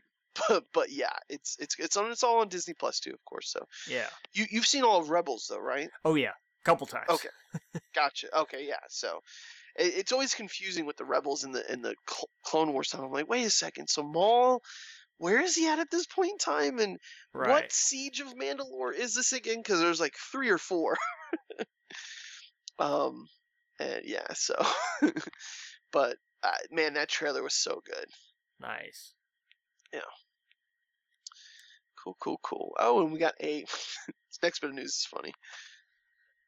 Oh, yeah. So Quentin Tarantino joked a while back that he had written 5 episodes of Bounty Law, the show from Once Upon a Time in Hollywood, and he's like, "Oh yeah." 5 episodes or 5 seasons? No, episodes. Oh, episodes. Gotcha. Episodes. Okay. He's like, "Yeah, I wrote like 5 episodes of the show," and everybody was just kind of like, "Of course you did," because it's Quentin Tarantino. And now it's kind of come to light that, oh, and by the way, he's actually going to make those 5 half-hour episodes. Do you think he does it with Leo? Yeah, I think so. I think you have to, right? I mean, I guess you don't, you know. No, yeah, you do. But you got to, right? Yeah. Yeah. I think that'd be cool. It's like it's gonna be hilarious. Like I'm excited just because it's just a limited series. It's gonna be a little 5 half-hour episodes. Like it's gonna be fantastic, really. Yeah, put that on HBO. Or do you think he would do it in the vein as if they couldn't do anything outrageous? Oh, I don't know, maybe. Because like if it's that time period, you can't do anything too violent. You can't do cursing. Like, that's true, yeah. I don't know. So it could go on anything, but I think it would probably go to a streaming service or like HBO or something. Oh, yeah, sure. Yeah. Cool. It'd be funny if it was like what's some old time network that's still on? I don't even who watches like regular TV anymore. I don't even know of like a just like put it on TV Land or something. TV Land, there you go. Or what was the other one? It was like TMC or no? No, TCM, Turner Classic Movies. TCM, yeah, something like that. But you're right, TV Land. Put it on whatever like all those shows are on, all those movies. Yeah, cool. It's a thought. Yep. It's a thought, but yeah. I don't know. I think it's just interesting that it's going to be done. Mm-hmm. But, unlike the other thing that I don't find interesting at all is that NBC's streaming service Peacock, which they talked a little bit about, and how it's basically going to be the basic package is there's a free tier, and then there's a $5 tier that's going to be free for people with Comcast or with Xfinity, whatever the hell it is they want to call it now. Wait, start over. Isn't there like an ad supported like freebie tier that doesn't have like anything hardly on it? And then there's for CBS? No, Peacock for NBC. Oh, I haven't seen this Peacock. Yeah, Peacock is the NBC streaming service. Is it out? Not yet, but it's going to be out soon. They talked a little bit about like, and here's what's going to be. And I'm not sure about the existence of like a freebie, very limited ad-based tier. There may be, there may not be. I know that there is a tier that's going to cost like $5, and it's basically kind of like Hulu is with ads, where it's like, here's all of our content, but there's ads. Right, yeah. So Hulu does it where it's like, right. You're right, it's like $5 instead of the 10 or 11. Right, but if you have Xfinity, if you have Comcast cable, that tier will be free to you. As part of their like on demand, I guess. That's what's weird. I think these networks, I don't know, maybe they would lose money, but if you have Time Warner cable, Spectrum cable, whatever, you should get these things for free. Like if you have a sign-in for Spectrum, or if you have a sign-in for Comcast, or if you have a sign-in for any of these things, if you're paying for cable, I don't know why you have to pay for these. It's just like HBO. If you're paying for HBO, they give you HBO Go. If you're paying for Showtime, they give you Showtime. I think it's bonkers that they expect people to pay more. The only reason I was doing what CBS and I did for what was that last one? Picard that just came out. Yeah. Is Star Trek. But there's not a thing NBC could do to make me want to pay for their service. They're gonna have The Office on it. That's fine. I've seen it. It's one of those, like, I love The Office, dude. I remember I was telling you for years to watch it. I thought it was great. Office is also very much of its time. You know, I love The Office. I love the callbacks. It's to me that was my Friends, I guess, if that makes sense, or that was my Seinfeld. I loved that. That's fair. But this isn't Disney or something. I don't know. I saw the only thing remotely fascinating that I saw that they could do is the Battlestar Galactica. Yeah. But man, I just think that's dumb. I think if you're paying for it, just like ESPN, if you're paying for ESPN, you get ESPN Plus. Like, it just doesn't make any sense. You're able to sign into the app. I just think that's bonkers. Yeah, you're right. It's $5 a month for the ad-free version.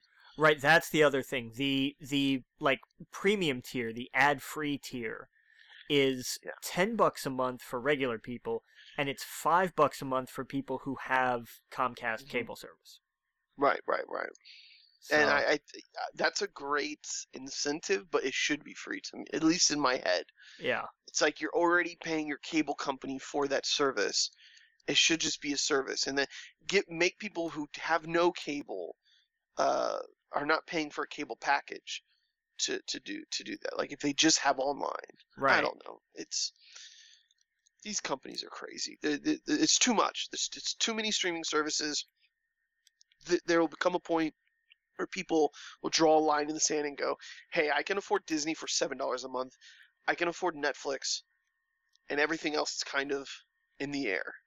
Yeah. Like if you really like HBO, you got that.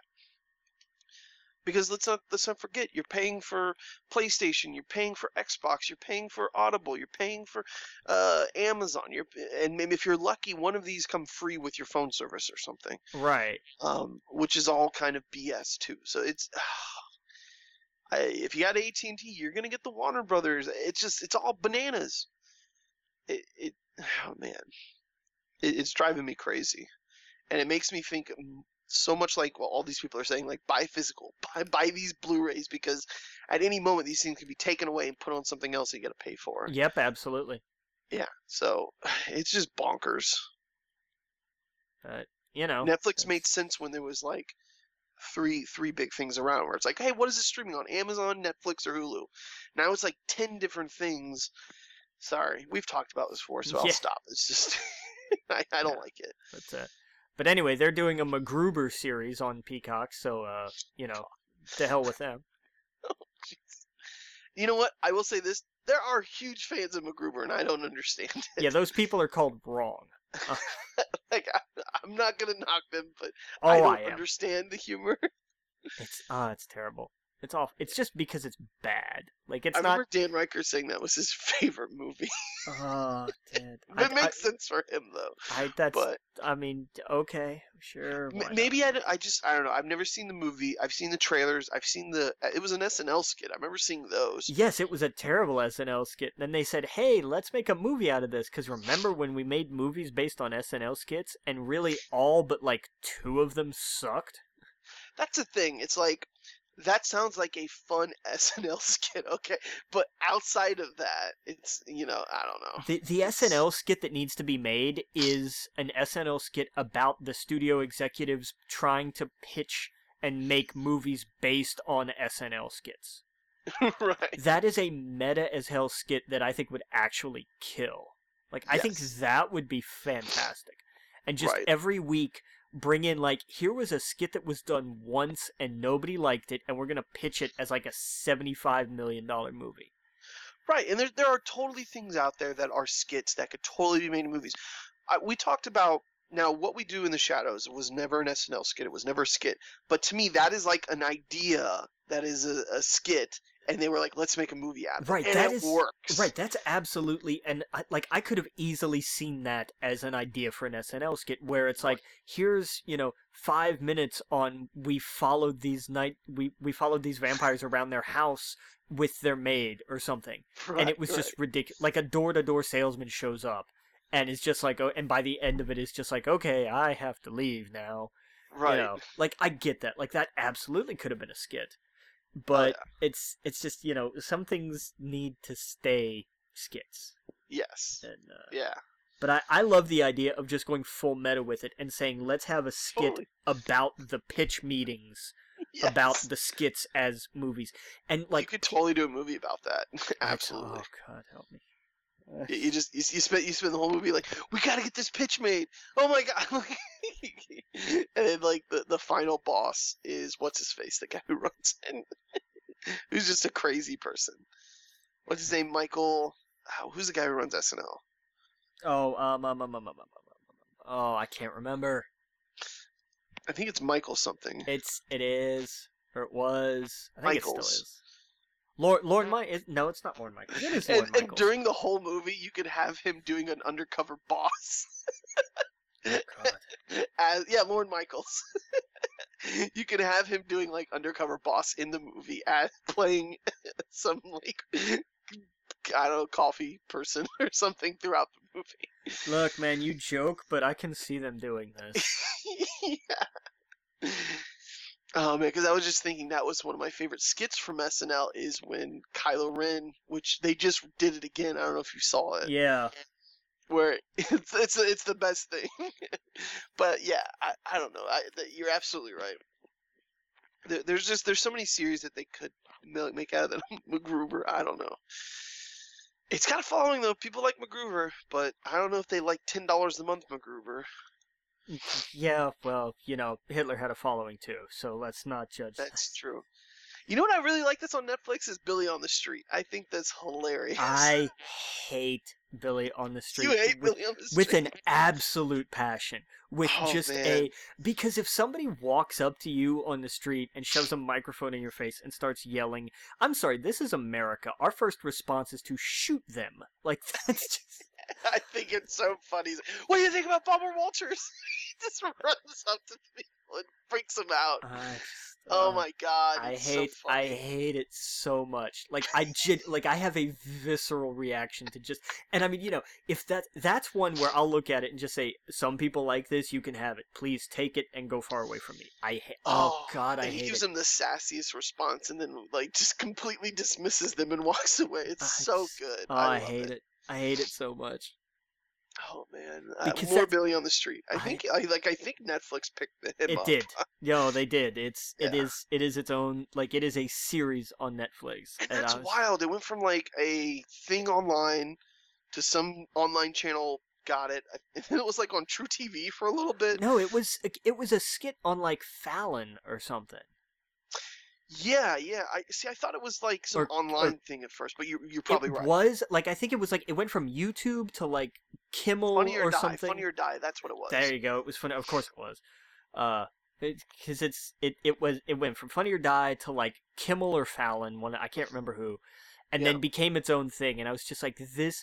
I'm sorry. And like watching that, I'm sorry, but I look at that and I'm just like, this is the height of just creativity is dead. No, see, I don't think it's like Tom Green or something like that. It's genuinely funny. I think it's worse. Oh man, worse than Tom Green. Yes, Tom Green would just run up and just yell things at people that make no sense. And really, he at least has some like he's talking about current. What's funny about him is he's talking about entertainment, but he's doing it to regular people who are just trying to get their coffee, and they don't give a shit about movies or news or anything like that. But he's like, he'll talk about like, did you hear the Friends cast is coming back?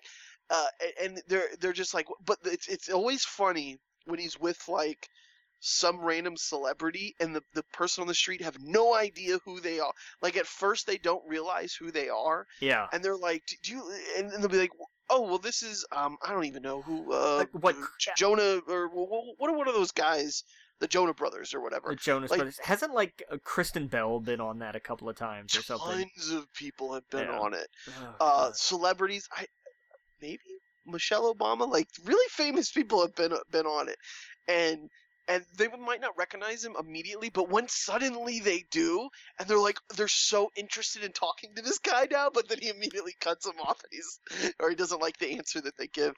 I find it hilarious, but to each their own. I get why you wouldn't like it. I cannot stand it. Like, I'm sorry, if somebody, the guy from Cheaters got stabbed for less. Like, I just have no. Well, that's why I thought he was one of the best parts of The Lion King. Him with Timon and Pumbaa, him and Seth Rogen are hysterical. Look, I take nothing away from the comedy in terms of his performances, but that premise to me just screams assault charge. Like that, like somebody should just. It's not that. No, he's more dismissive than he is. He's very loud, but yeah, and I feel like No, I don't mean assault charge like by him. I mean against him. Like I feel like somebody is just gonna like grab whatever's handy and just beat him in the face with it. Yeah. Largely because I would. If somebody came up and started screaming at me like that, like I'm going to punch them in the face. There's no, and I just it's so good. I love it. I hate it so much. I love how we're so on the opposite end of this too. And by the way, I saw it was Fuse TV and then True TV. Okay, fair enough. There you go. God, it was 2011. It was on True TV. How desperate are they for content? Oh, that's terrible. Yeah, he had Jonah Rivers, Will Ferrell, Andy Cohen, Ashley Benson, Julie Crusher, Christian Borle, Olivia Wilde, Lena Dunham, Neil Patrick Harris and Lindsay Lohan, Seth Meyers, Paul Rudd. I've seen the Paul Rudd episodes. Patton Oswalt, Nick Offerman, Amy Sudeikis, Angelina Jolie, Meg Ryan. Let's see here. This is breaking Lucy my heart. Lucia. Yeah, he's got Aziz Ansari.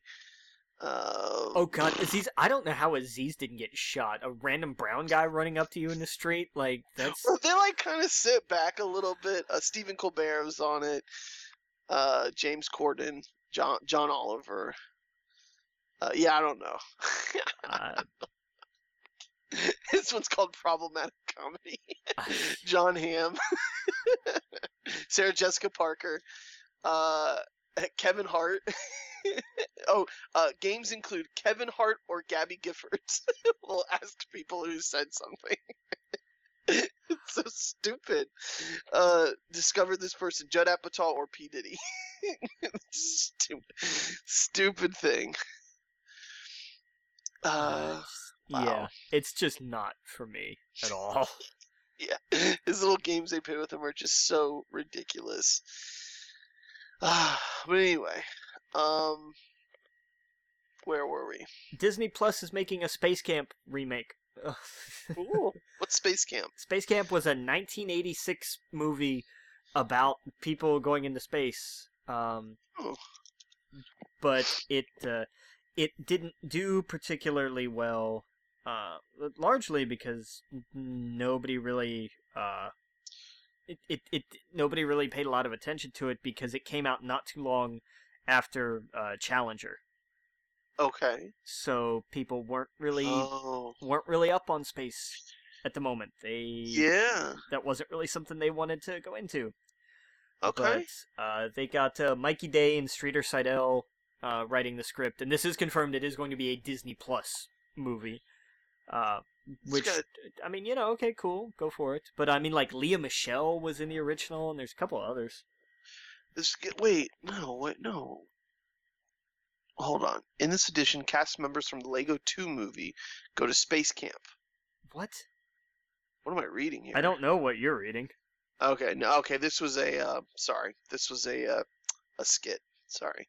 It's a skit that they made into a movie. God damn it. It has it has James Corden, Chadwick Boseman, Hugh Jackman. It had Elizabeth Banks. It had all these crazy Chris Pratt, all these actors, but something completely different. So let me read some of the cast of the 1986 Space Camp. Okay. Terry O'Quinn. Okay. Tom Skerritt. Tate Donovan. Leah Thompson. And Joaquin Phoenix. Oh, wow. Yeah. That's crazy. Those are just some of the people in this. That's wild. You think they'll get him back? No, I doubt it. Yeah. Cool. But okay, Space Camp. So that's a thing that's happening. Did you see Picard? I haven't yet, no, but I have heard many, many good things, and I do want to. I still haven't seen season 2 of Discovery. Okay. Yeah, I liked it. I really did. Yeah, I won't talk about it then because the whole thing's a spoiler if we talk about it. But yeah, it might be one of those things we go into spoiler when it's like halfway through the season or at the end. But it was great. It was great. I love that Red Letter Media, of course, ripped the hell out of it because, of course, they do. You know they like something though. Is at the beginning of their reviews they go, "I didn't hate it." Right. That's when you know they're like, okay, they pull back a little bit, but I really liked it. Nice. I thought it was great. Jean-Luc Picard, like I said, man, I've been watching tons of behind the scenes stuff of Lord of the Rings, so it's so much Ian McKellen and interviews with him, and he talks about Jean-Luc Picard or Patrick Stewart. Sorry, I keep saying his character name. And man, they're so fascinating behind the scenes and just everything they've seen. Did I tell you, we talked about before the Nerdist podcast where they interviewed them? Maybe. Who's the guy that does the Nerdist again? I know he had like an issue before, or whatever happened with him. Yeah, we'll call the sexual assault investigation that AMC as a network did not do an incident. Right. So it's weird bringing this up, but this is more about the actors than him. Yeah. The way he interviewed them, I thought was awesome because it was just an hour or two of them just talking. So don't listen to it for him. Plus, I don't think he's at the Nerdist anymore. So anything that you go, no, he hasn't really been for a while now. Right. So, but his interviews with Ian McKellen and Patrick Stewart, they're separate, of course, but they're just so fascinating. Just their life in movies and their life outside of movies is just there's so much knowledge there. I don't know. I found it awesome, and I've been listening to that as long with when I saw Picard because man, there's just so much history in that. Ian McKellen told him not to do Star Trek. Really? Yeah, he told him to pass on it. Interesting. Yeah. Yep. That was in one of the interviews. He was like, "Yeah, I told him to pass on that." I'm glad he didn't listen to me. Fair.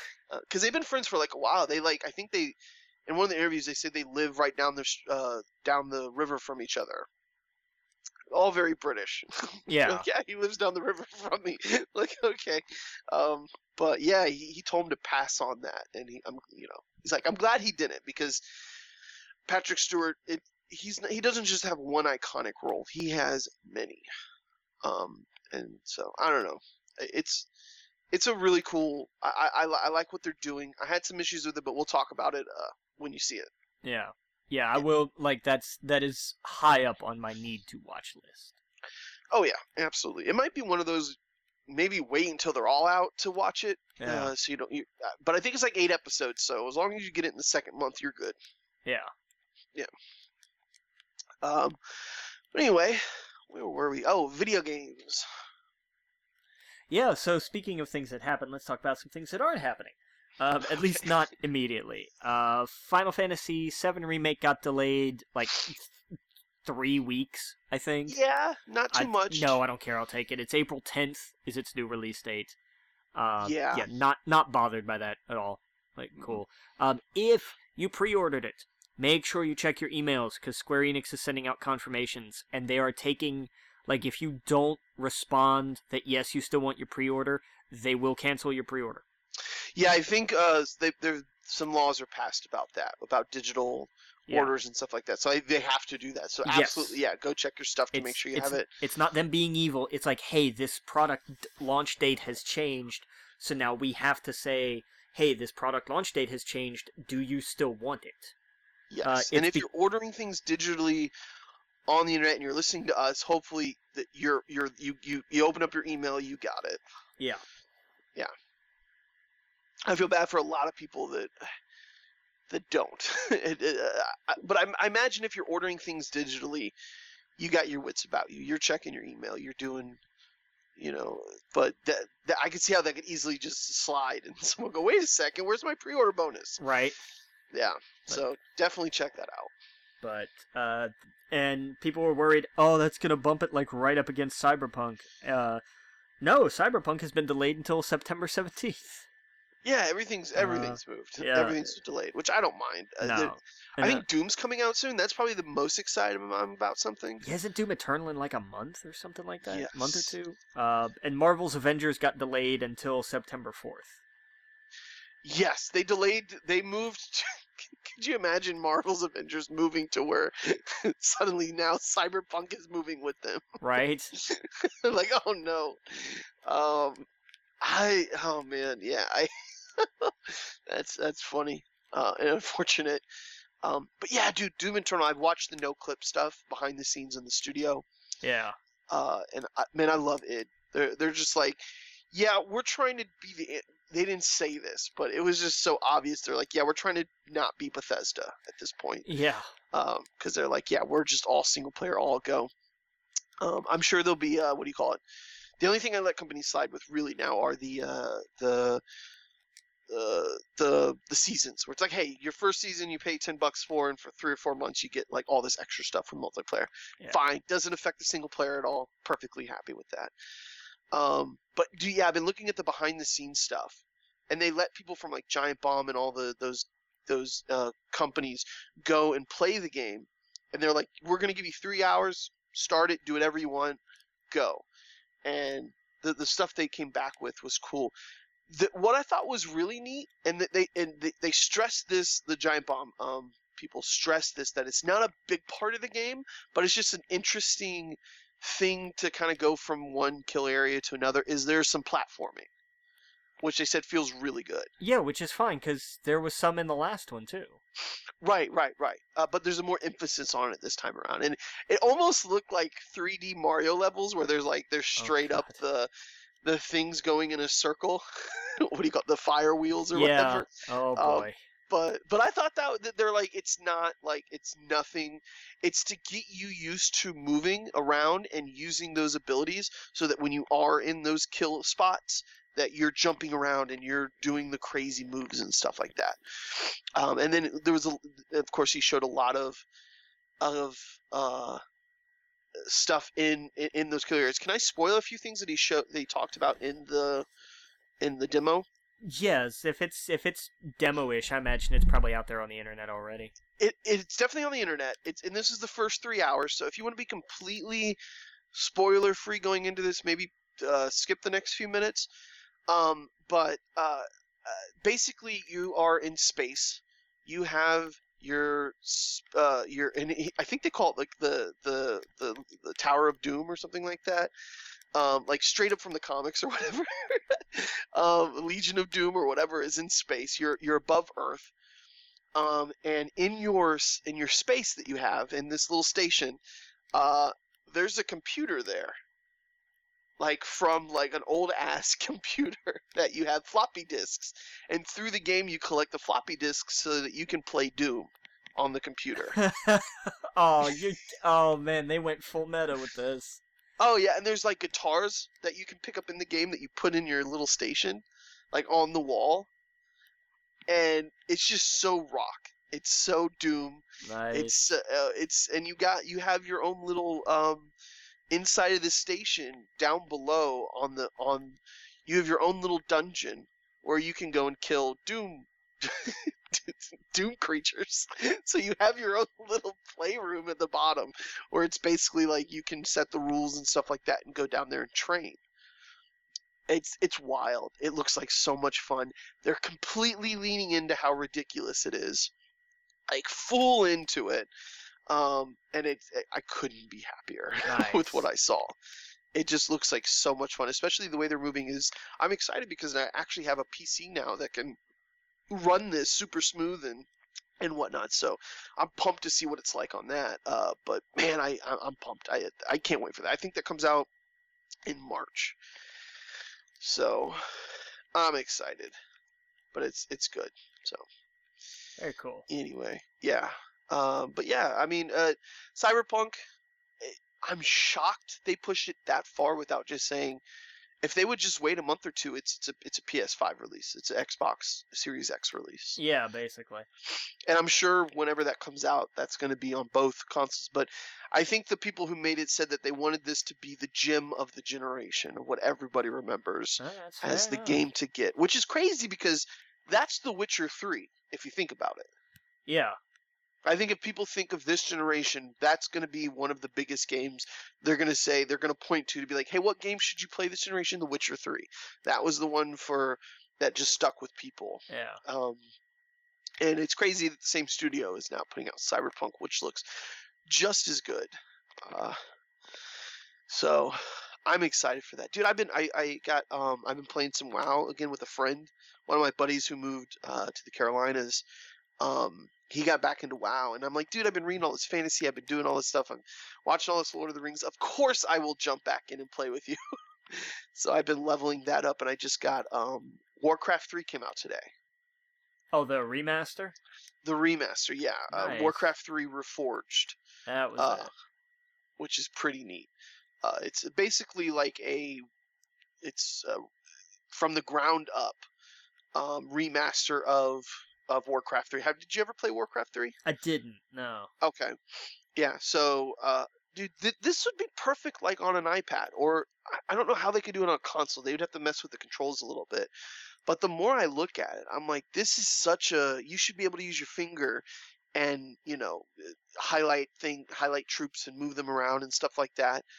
If they can put Divinity Original Sin 2 on the Switch, I don't see why they can't put this on the console. But anyway, yeah, I'm excited. I'm going to play that later. Warcraft 3 story is one of the highlights for the Warcraft. That's why I thought it kind of sucked when they started the Warcraft franchise movies. They went with the original Warcraft 1. Because once you get into 3, once you get into World of Warcraft, it's just so much bigger. You got Taurens, you got Goblins, you got the Pandaren. The world is just so massive. Yeah, but I feel like that would have been overwhelming to start with. I know, but I feel like we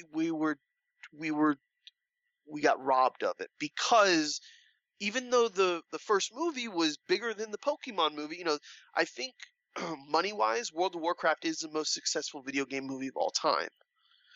But because it didn't do good in the States, we just have Warner Brothers didn't risk it again. Does that make sense? I hear the words, but what now? Warcraft made more money than Detective Pikachu? I don't think so. Absolutely, worldwide. I'm gonna have to look this up. Yeah, look how much it made in China. It was insane. Okay. The Chinese love Warcraft. So Warcraft worldwide, yes. 439 million. Okay. Detective Pikachu worldwide totals out to 431 million. Thank you. Yeah. Warcraft is the most successful video game movie franchise of all time. By $8 million. Yes. That's crazy. It beat Pokemon, which is crazy. I agree. That is crazy. Yeah, absolutely. Because I don't know how long China had Pokemon franchise. I don't know if it was new to them. I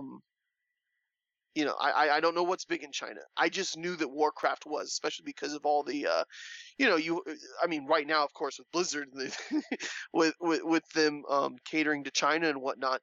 But Warcraft's been big there for a very long time, though. Right. And we've all heard of the Chinese gold farmers and stuff like that. Like, it's big there. I don't know how long the Pokemon franchise. It's one of those things. Like, I know Star Wars wasn't in China for a very long time. Like when the Star Wars movies came out there, they didn't do as good at all because China didn't grow up with those movies. So I don't know. I don't know how. I don't know what the country allowed. Because they have certain laws where whatever they'll see a franchise and go no. So I have no idea. But yeah, I thought that's wild. Like, and I loved that movie. My friends who have never played Warcraft have seen that movie and go, "That's fascinating. Yeah, I want more of that." And I don't know anything about it. And I feel like oh, there's so much more. Like that is just a drop in the bucket of that world. They don't talk about the Pandorans. They don't talk about the Blood Elves, the Night Elves. Like you barely see a troll in that movie, and the Tauren, and oh my God, the wars that happen, and oh man, and that guy that you see in the movie, his grandson, and what happens with him, and then you see Thrall, like you see the baby Thrall, basically. I'm sorry, his son, Varian. And the journey he goes through. Like, I remember, if I could for just a moment, we'll move on in just a second, but I remember when World of Warcraft was out and Lynch King was out, I remember reading the comic that Jim Lee did for DC, and I'm like, oh, this guy's interesting. He washes up on a shore, he's with all the orcs. What's his deal all about? I had no idea who he was, and then towards the end of the comic, I realized, oh shit, this is the king who's lost his memory because of some shit that happens. And no joke, that year he washes up on he finds his way back home in the game to Stormwind, and it was just such a cool like eureka moment for me, and to see it play out in the game itself, the comic tied right in weekly with it, and the characters literally were put in the game as like fleshed out NPCs. I was just like, this is blowing my mind. That straight up from the comic to the. So anyway, that world is so fascinating and so rich that they could you could make a TV show, or I think it'd be way better as a TV show, even if it was animated. Yeah. Oh no, probably absolutely. better animated. Yeah, that's the thing. You've seen them too. I've shown you the trailers. Oh, I love for the game. Oh yeah. Oh, they're fantastic. They're complete. They're so good, and you don't have to know a thing about the world. You could just watch the 2 minute, or sometimes they're longer. Sometimes they're like 15 minutes. The CGI is just out of this world, and especially with the orcs and everything else. Like all the CGI trailers for this last expansion. Maybe I'll post it in the group. Where it's like from beginning to end, and it tells the story of some of these orc leaders and how they see everything around them. Like, oh wait, this isn't the horde that I signed up for. This is not none of these people are honorable, and it kind of reflects to the real world at the moment. But you seeing around, he's like, this is not what I signed up for, and this is not the honor, and then he goes back and he gets Thrall, and it's so fucking good. Yeah, it would be so good as a TV show. Sorry, I don't even know why I ranted about this. That's what Warner Brothers needs to do. They got their own app series now. Announce a World of Warcraft series, and you got my money. Oh yeah, in a heartbeat. Sign me up. Absolutely. Yeah. Now that actually makes me wonder: does Amazon have the rights to stream? Because I think 2 of the movies are on Netflix, but they're doing the TV show. Do you think they'll have the rights to stream the movies as well, or do you think they'll be Warner Brothers? Which movies? What are we talking about? Lord of the Rings. I think that eventually the movie rights will revert to Warner Brothers. Okay. But there's no telling when that'll be. I mean, even the Disney Plus deals, like some of the stuff they have has to go away and then come back. Obviously, they don't have some stuff. Like, deals, like, those deals are way more complicated than just, oh, this stops streaming on Netflix on this day, so it starts back here on that day or the following day or whatever. They're not often that simple. And they're bizarre as hell to try to figure out. Oh, yeah. I was watching, you've probably seen her channel, Lindsay Ellis, on Netflix, on YouTube. Doesn't she? Yes. Yeah, she does a deep dive into the Lord of the Rings movies. Yeah. And she did that years ago. And then she did a deep dive into the Hobbit movies. And the Hobbit ones I found extremely fascinating, especially the last bit where it's called, she does The Hobbit, and it says part 1 of 2, and then it's like The Hobbit part 2 of 2, and then it's The Hobbit part 3 of 2. Yes. But it's called The Hobbit: The Desolation of Warners. And I didn't know this. Apparently, there was a huge issue with New Zealand and the Hobbit movies. Really? And the studios. And apparently, it wasn't just. It was the Warner Brothers. It was New Line, and it was like a whole bunch of different studios involved in this. Apparently, there was an issue with them becoming a union in New Zealand, because they were looking at what Hollywood was making for what they were doing, and they were making a fraction of what someone in, say, Hollywood would make, making the same kind of movie, if not better. Everyone praises Lord of the Rings and Hobbit. Even if you weren't a fan of the Hobbit movies, the set production and everything else were just insane. And it was so bad that when the third Hobbit movie came out, they didn't even invite the Kiwi, they called them, because that's what they call them in New Zealand, the Kiwi actors to the premiere. The premiere for the first movie was in New Zealand, and by the time the third one came out, it was in Hollywood, and they didn't even invite the actors from New Zealand. Yeah. They invited, of course, Orlando Bloom, Elijah Wood, Serene McKellen, but they didn't invite the dwarves that were the actors from New Zealand. Like, it's all this stuff I had no idea. And she does a deep dive into that. She actually goes to New Zealand, and by the end of the episode, she kind of feels weird about her nostalgia. She's like, I loved these movies, but it also, you look at them a little bit differently when you know what happened to the people behind the scenes. Yep. And it's that nostalgia. Yeah, it's really good. I highly recommend go watching it. She has, of course, the Lord of the Rings, which kind of made her really popular on YouTube, and then she does the Hobbit ones, which are just as interesting, even if you're not a fan of the Hobbit movies. Her deep dive into them and what the problem is, of course. Oh, yeah. I think part 2 is the Battle of the 5 Studios, because there's literally 5 movie studios involved with the Hobbit movies. Yeah. It's insane what happened with that, and everyone wanted a piece of the pie, and how they made it. It's funny because remember at the beginning of this episode, I was like, I just realized there were 3 movies instead of 2, because I always thought there were 2. Yeah. And it's because when it was announced as 2 movies. The movies came out, and then they were like, oh yeah, we're doing 3. By the way, we right before they released it, they were like, by the way, there's 3 of them. Yep. And it sucks because The Lord of the Rings should have been 6 movies, where The Hobbit should have been 1 or 2.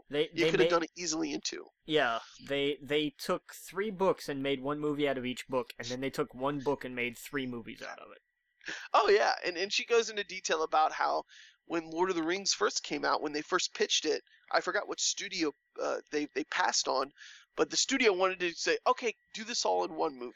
Yeah, it was like MGM or something. I think I vaguely remember that. Yes, it's wild. Like, wait, no, that can't happen. and it was New Line who they went with, was like, they were pitching it as 2 movies, because they were like, we could get away with asking for 2. And at the end of the pitch, they were like, I love this, but why are we doing 2 movies? These are 3 books. Let's do 3 movies. And they're like, yes, thank you. That's what we wanted. So it's wild to think. Again, these are people high up in Hollywood that they just don't get it. They because I guess at the time, you got to think about it, these were giant risks. No one did anything like Lord of the Rings. No one shot all 3 movies at the same time on this kind of size with this kind of genre. You know what I mean? Yeah. And so I don't know. Sorry, I've ranted too long. I've been doing a dive onto YouTube and all this stuff with fantasy recently, and it was just fascinating.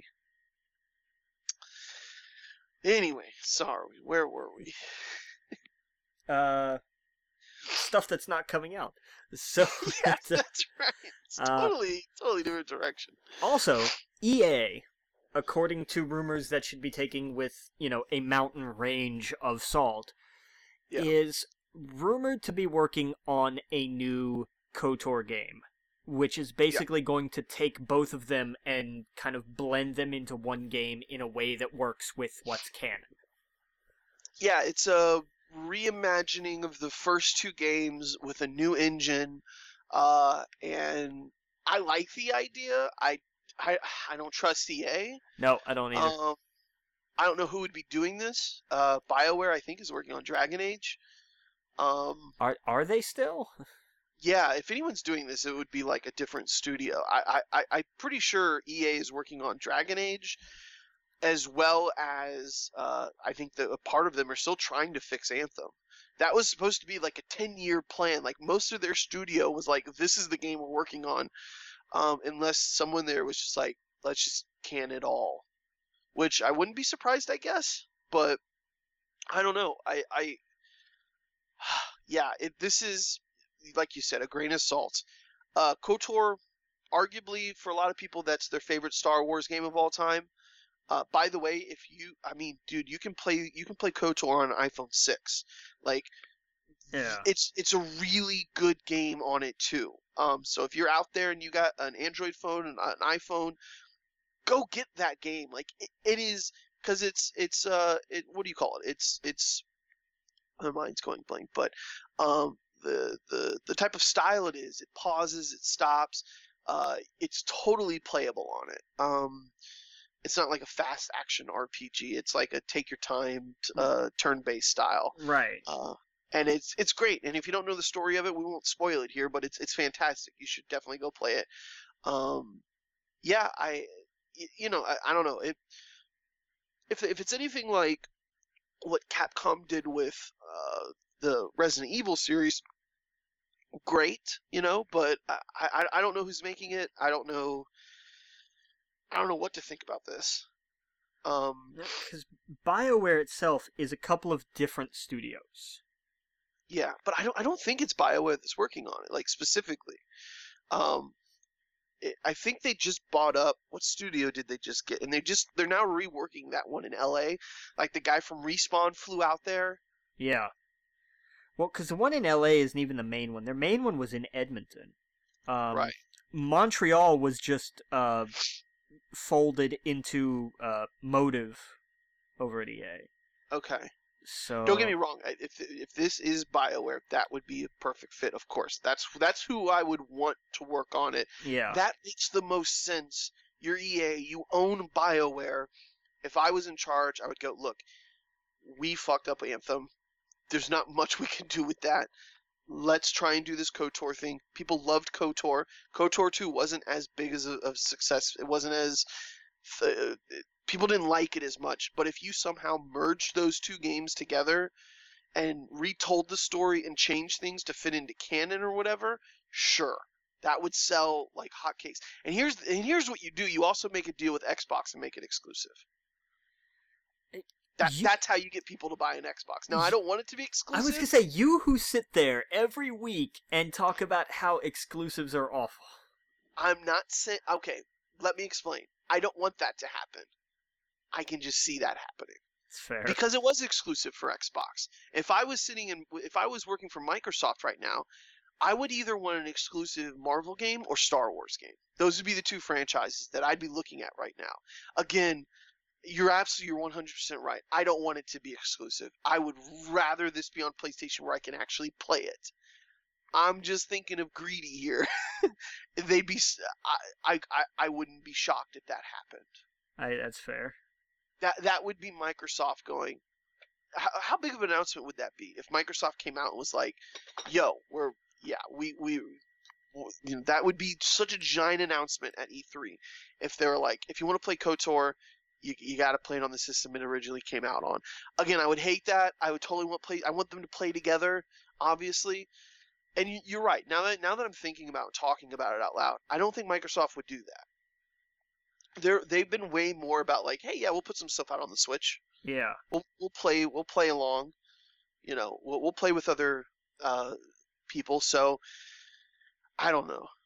I guess I just thought of that because that's what it originally came out on, and it was specifically only for Xbox, and then eventually did what PC, and then it's now on everything. But I don't know. Yeah, I would love a new KOTOR.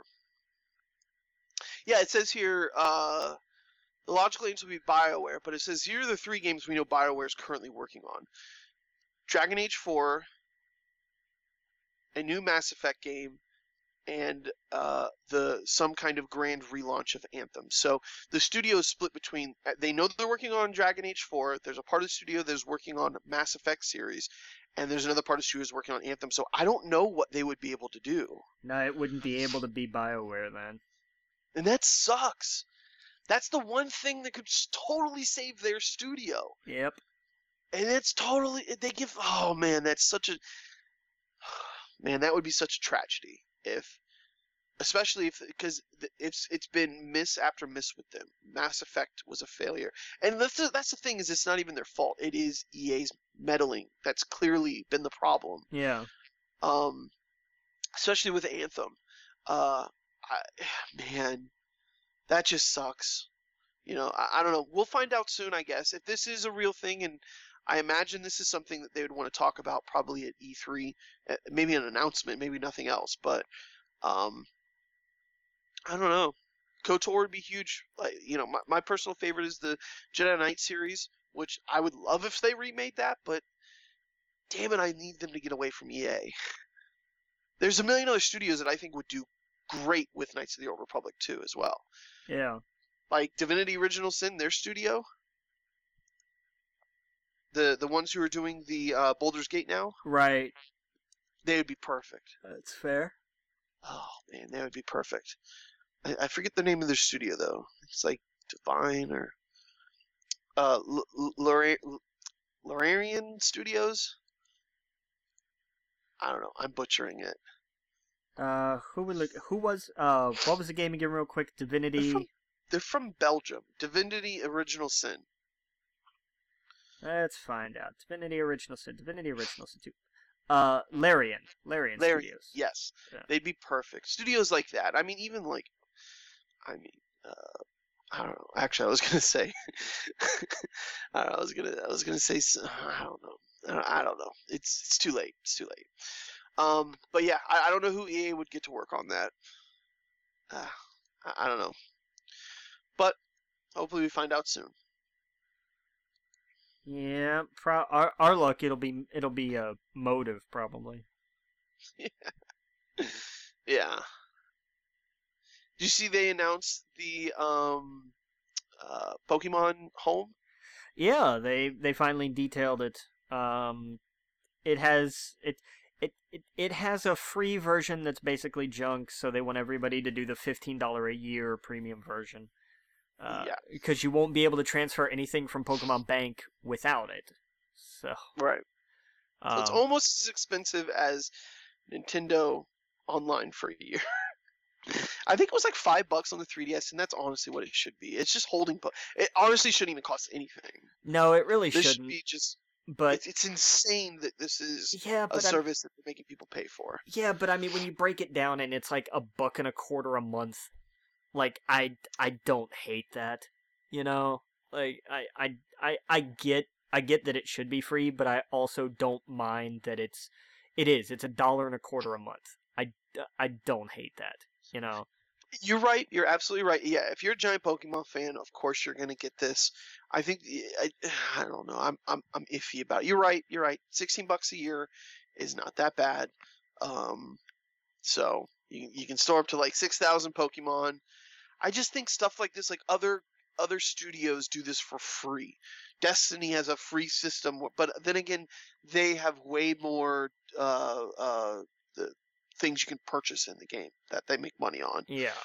And it's not free. They have to host these servers to host your stuff. I don't know. I like the idea of the companion mobile app that comes with it. Yeah. That you can take that with you and trade Pokemon with. Like, I think that's cool. Right, you don't have to bring your Switch with you everywhere. I see. I didn't even know that. That's okay. You turned me around. That's something where it's like, hey, if you have this, then and you can do like global trades. You can just put it out there and just be like, hey, I'm willing to trade this. Who wants it? And give me something else. And then you log back in and say, oh, this got traded for that. That's cool. You can do direct trades. Obviously, you can set up a room with kind of like and invite people in and say, hey, we're all going to trade Pokemon. Here's these Pokemon getting traded. And once the trades are complete, then you know what you got. Does it work with your Pokemon Home on the 3DS? Like, can you bring your 3DS Pokemon over? Okay, so here's what it looks like, is that everything from Bank, if you bring it into Home, it can't go back to Bank. And Home looks like it only works with Sword, Shield, and both Let's Go's. In terms of where these Pokemon can go once they've been brought into Home. Oh, wait. Say that again? So, Home is where all these features live. Right, so like, for example, if I have 2,000 Pokemon on my 3DS and Pokemon Bank, right? Right. Right. Can I bring those to Pokemon Home? Yes. And they can't go back to Bank, right? They cannot, no. They cannot. Okay, so I bring them to Home. Now, what games can I put those Pokemon in? Sword, Shield, Let's Go Pikachu, Let's Go Eevee. Only if they're in the game, or can they go into... Because I know, like, Sword and Shield doesn't have all the Pokemon, right? It doesn't have all 800 of them. And I think that's also part of the limitation as well. Okay, so it's limited to what Pokemon are available in the game. And then I guess... Oh, yeah, I did read that even with the expansion, the 200 they're adding, you can trade in from Home, and you don't have to pay for it. Right. Like, you don't have to pay for the DLC to actually be able to use your Pokemon. Okay, that makes sense. Okay, so, okay, cool. That works. Yeah, it's interesting, and I think it works. I think it's fine. Yeah. There's other things that are way worse than this. So I guess just my initial was like, I don't know if I like that. Yeah, basically, like, everything you can bring in Pokemon from, everything that goes into Bank can then go into Home. But from Home, it can only go to Sword and Shield for the time being. Yeah. Which I get going forward. I understand that. I don't hate this at all. Yeah. Cool. All right. So where were we? But yeah, we got off on a bit of a tangent there. Yeah. A little bit of some housekeeping news. The Witcher Netflix soundtrack is finally available on Spotify. It only took them forever for no reason. Yeah, that was talk about dropping a ball with that one. Yeah, no kidding. How did you not know that was going to take off?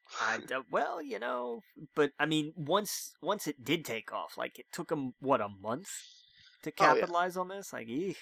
I was watching it with my friend, and we were in and out of the show, and that was one thing she caught. So she'll start randomly singing that.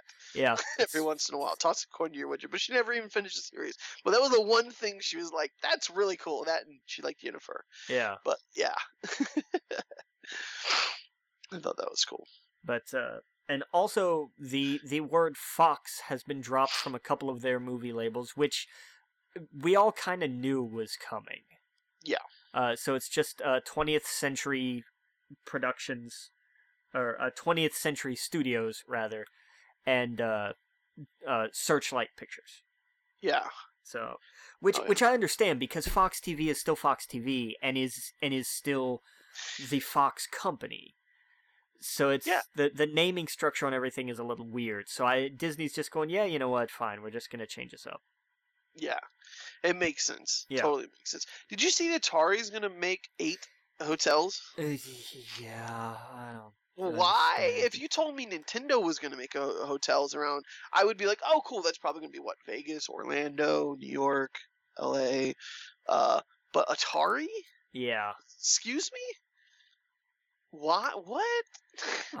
I don't know. Their rebranding is something else. At first, they were doing like what? Like they were making like $400 boxes that like streamed things, and then they were gonna do like apparel, and they're all over the place. Yeah.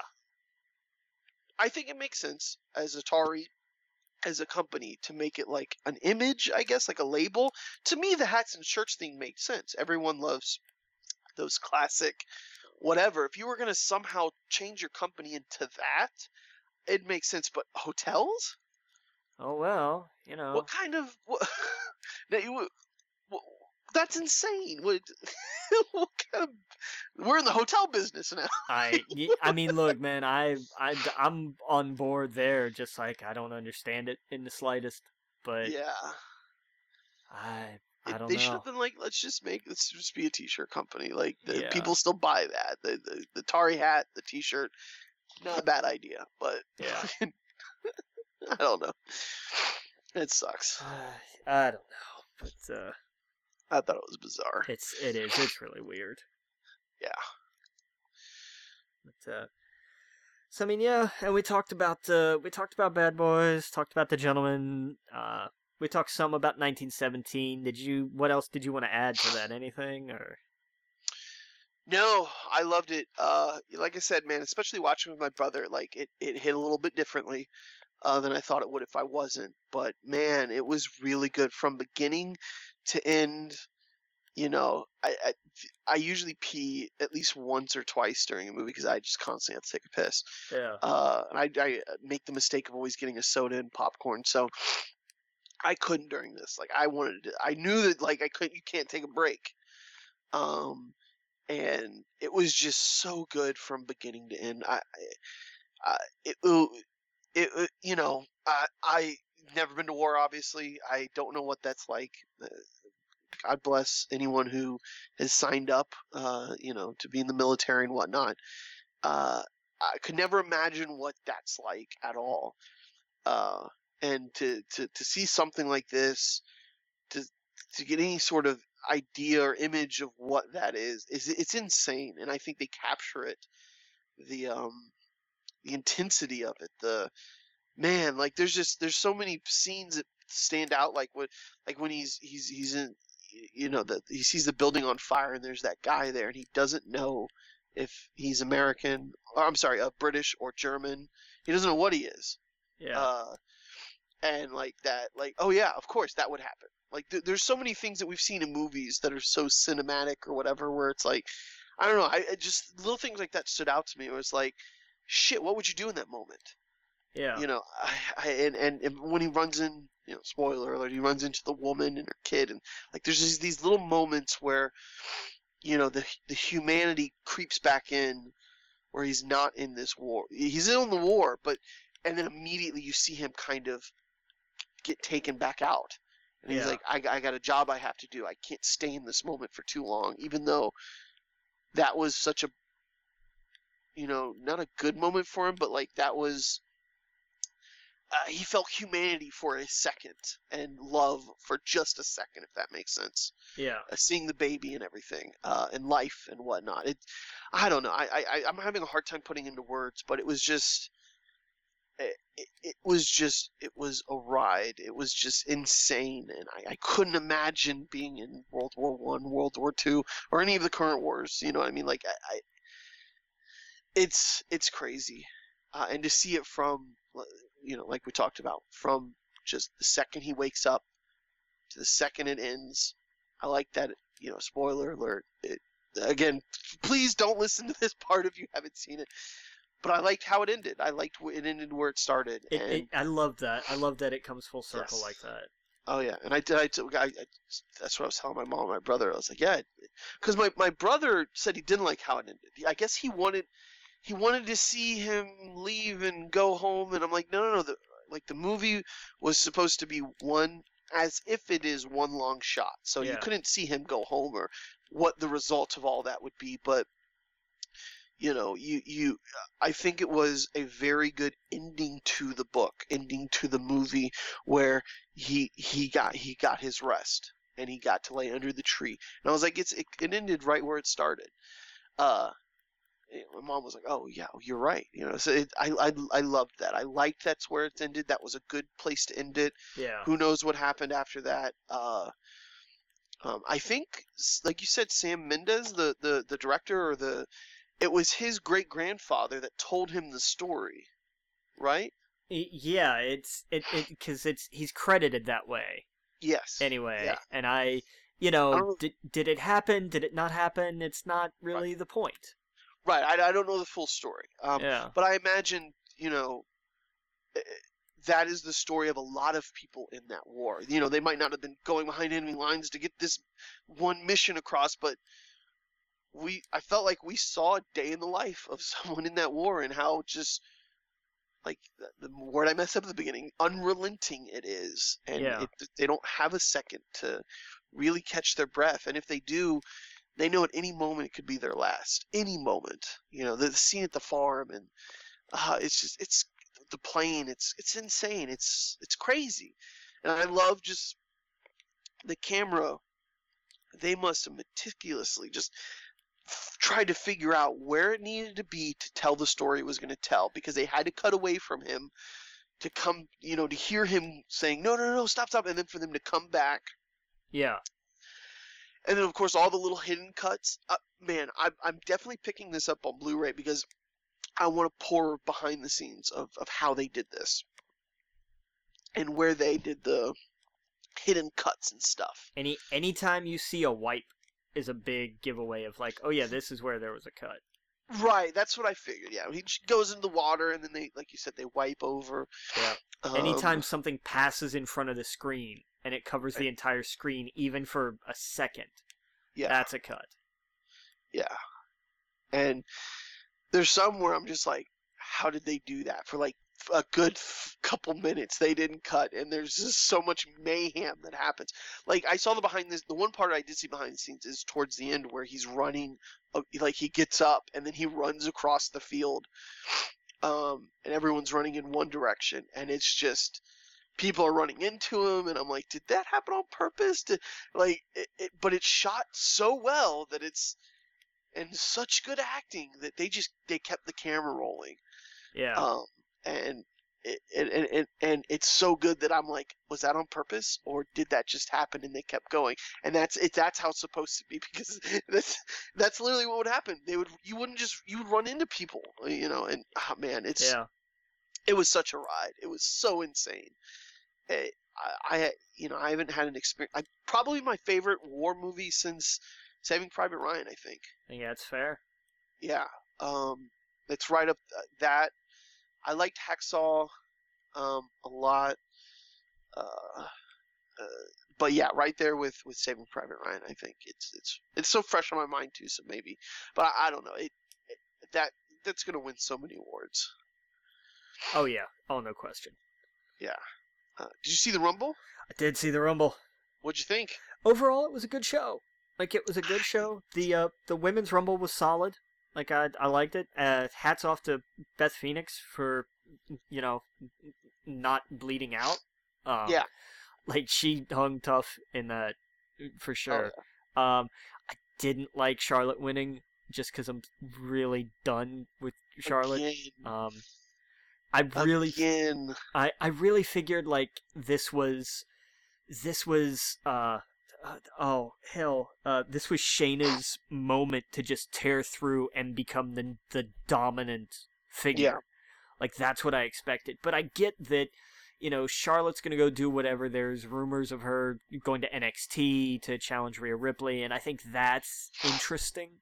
That's cool. But any of them could go down. I wanted Bliss to win. I've really been liking Alexa the last year or so. Any of those people could go to NXT. Charlotte, Alexa, any of them. Becky, any of them could go to NXT and really bring everything up. Yeah. But that's the rumor going around. We'll find out. And I get it. Shayna didn't really need it. She's going to challenge Becky. And didn't really need the rub from the Rumble. I get that, but I'm kind of holding judgment on that until I see where that angle goes. Yeah. But it was a good solid Rumble, and the men's Rumble was interesting. See, that's the thing. I was so down on it at the beginning. I'm like, this is the worst Rumble I've ever seen. It made sense because I liked that everybody still kind of had their moments in there, and then Brock was still just Brock. It told a good story, and I shouldn't have been as. I was so down on. I'm like, they've wasted half the Rumble. When I say Rumble, I mean like that match, not the whole thing. But they wasted half the Rumble, half the talent to be squashed for Brock. And I'm so fucking over it. And I get it, that's the point. Yeah. They want us to hate Brock. But I'm so tired of so much talent being just squished by him. Yeah. And dude, Kofi, like, that's just stupid at this point. But it made the moment when Drew just in one shot kicked him over the top rope. And that's great. It made that moment like something. Drew, yeah. But I just, man, Nakamura won last year, right? And what happened with that? Nothing. It went nowhere. Year before. Year before. I'm sorry. Yeah. Who won last year? Rollins. That's right. He went on the up and comer Rollins. I'm so tired of these people winning, dude. There's so many younger talent there. Yeah. That should be winning these things. It shouldn't be Rollins. I don't think it should be Reigns. Drew McIntyre makes perfect sense. Drew is a great choice, and I'm glad he won it. And he is going to go. He's got to face Brock. Like that. Yes. That has to be what they're setting up, and he needs to be the one to finally put him away and put him down for good. Like because imagine looking back 20 years from now or 10 years from now, and looking back at this year, these 5, 6, 7 years of WWE, and how much talent they had, and how little of a spotlight these people have got. Yeah. Because of Brock, and and Seth has had a few runs. Reigns has had a few runs. They've had their stuff. Owens even had a run. Like there's, I completely agree with Punk. Keith Lee should have won that. Yeah. Someone who is right now just super hot. You put that rocket on them, and they would have made him an insane superstar. It would have made had Keith Lee won that Rumble. It would there would have absolutely been no stopping him. No stopping for anything. You would have made but you know what? Drew McIntyre is a great pick. If it would have been any of the other people at the final of that, it would have been terrible. And I understand that's the idea. They wanted the audience to go, we don't want any of these other people except for Drew at the end.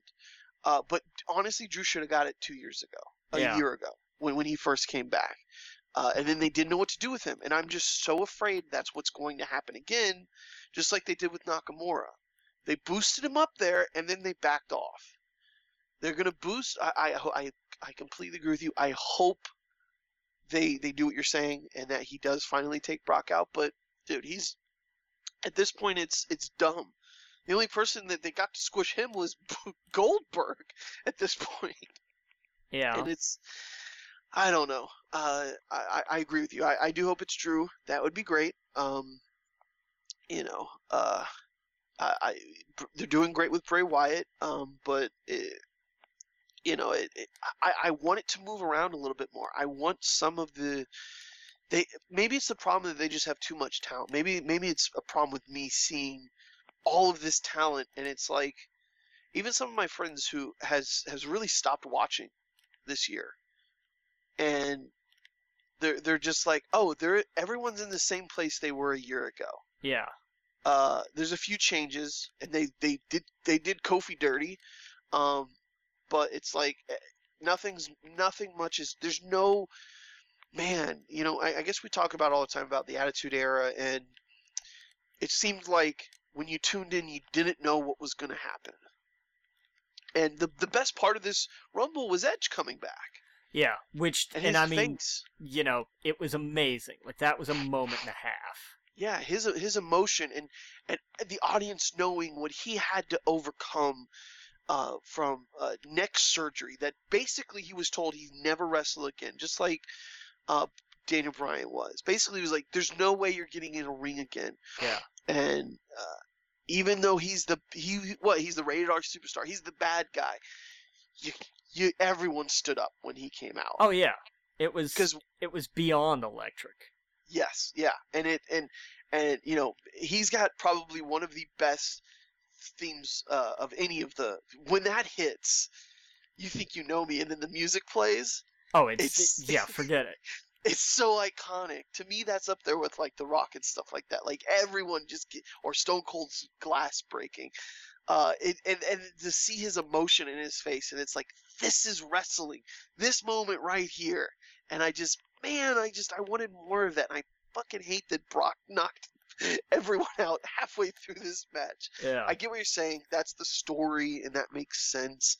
And I'm sure later on down the road, I will be way less cynical about it, and I'll look back and go, that was smart.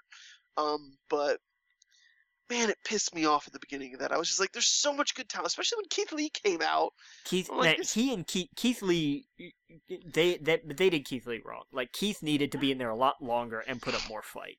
Yeah. And I get they were like, well, he can go up there with him and Braun, and them two can get into it, and then he knocks through both of them. I was like, no, I don't know if the dirt sheets are real or true or whatever, but apparently it was supposed to be Matt Riddle at that point. I don't know about all that with Riddle and Brock, right? But it's hard to know what's real and what's not with all that. And then Matt Riddle's another one that should just be skyrocketing right now. Like, the dude is so talented. Anytime I see him on NXT, his matches are killer. They're ridiculous. NXT is the show to watch. I've watched way more NXT this year than any of the Raw or SmackDown. Yep. And any of those people would just they put on just such good matches. And I'll tell you, and I'll tell you what. I don't know if you saw this or not, on Wrestle Talk's YouTube channel, they fantasy booked the Rumble, and they brought Blampier back. Oh, wow. From his self-imposed sort of rehab and everything that he did, and he looks great. And to hear him go pull up Wrestle Talk's YouTube channel and listen to him, how WWE should book the Royal Rumble, like he did back in the old days. And everything he says is perfect. Makes just absolute complete sense, and it's exactly how they should have done it. And it tells a magnificent story. It's a good 12 or 15 minutes. But listen to Plumpy book the Rumble. It's amazing. And it's Plumpy? You don't remember on What Culture when he lost, he had to be called Plumpy for 2 months or whatever. Oh yeah, that's right. Way on back in the day. Oh yeah. But listen to him fantasy book the Rumble, and it's amazing. It's so good. And it would have don't get me wrong, I like that Drew won. I'm okay with how everything turned out, and it's about time for Drew. It really is. But after hearing after hearing his idea, it's like nothing else sounds right. Am I spelling this wrong? How do you spell Blampier? Just look up Wrestle Talk, and you'll see it. Okay. Yeah. I'm not. Wait, he left a while ago, right? He left because he left What Culture with everybody else who went to Cultaholic, and he was supposed to go to Cultaholic, and then there was all the stuff with him, and he decided, he made the mature choice. And he said, you know what? I need to step away. I need to sort my life out. And he did that. And it's been a couple years. So he went to a different channel. I don't know why he didn't do this with Cultaholic. I don't know. I have no idea why he went to Wrestle Talk to do this. I don't know. Gotcha. But it's so just... I'm at Wrestle Talk, and what would it be under? Fantasy booking the Royal Rumble. It's something like that. Fantasy booking Warfare Royal Rumble 2020? That's the one, yep. Okay, perfect. But listen to him. The guy that they have on, Ollie, who's on Wrestle Talk. I do like Wrestle Talk. Yeah, Ollie. His Rumble is ridiculous. I can't stand it. It's terrible. But I like the way Blampier does it because he also includes a lot of 24/7 stuff and a lot of really cool moments and a lot of funny moments and also a lot of feel good moments. It is a complete Rumble. Yeah. And it's fantastic. And once you hear it, you're just like, damn, if they had done this, it would have been amazing. That's good. Yeah, I'll check it out. Yeah, and I'm always for like you said, it's been a few years. I'm always for people realizing their mistakes and trying to do the right thing. And you're absolutely right. I remember I saw his videos where he was getting help and he was seeing people and he went to a counselor, and that's good. Yeah, I'll definitely check this out. But absolutely. I mean, like I said, I enjoyed the event, the whole thing, the whole card overall was good. The strap match was brutal. Yeah. That was just nasty, but it had to be. Becky versus Asuka was a good solid match, and I liked Otis and Mandy. I'll tell you what, man. Okay. They're great. That's such a that is such a not genuine, but it's such a what's the word I'm looking for? It's such a natural thing for them. Yeah. Like, the comedy lands. the ridiculousness of it lands. It works. The chemistry there works. And the chemistry works, and it's getting over naturally and not forced. Yeah. If that makes sense. It's like everything the opposite of the Lana Russo thing. Exactly, yeah. And I love that. That was such a good spot where she landed on him, and he stood up, and he's just like, "Go get him, girl!" And and it's just so ridiculous. And she gets back up, and she has a giant smile on her face, and that was such a cool moment. I thought. Yeah. Yeah. But man, and Otis is great. That's like that tag team. I didn't really know much about because that time I wasn't. I mean, I was watching NXT. I remember them being in like War Games and stuff like that.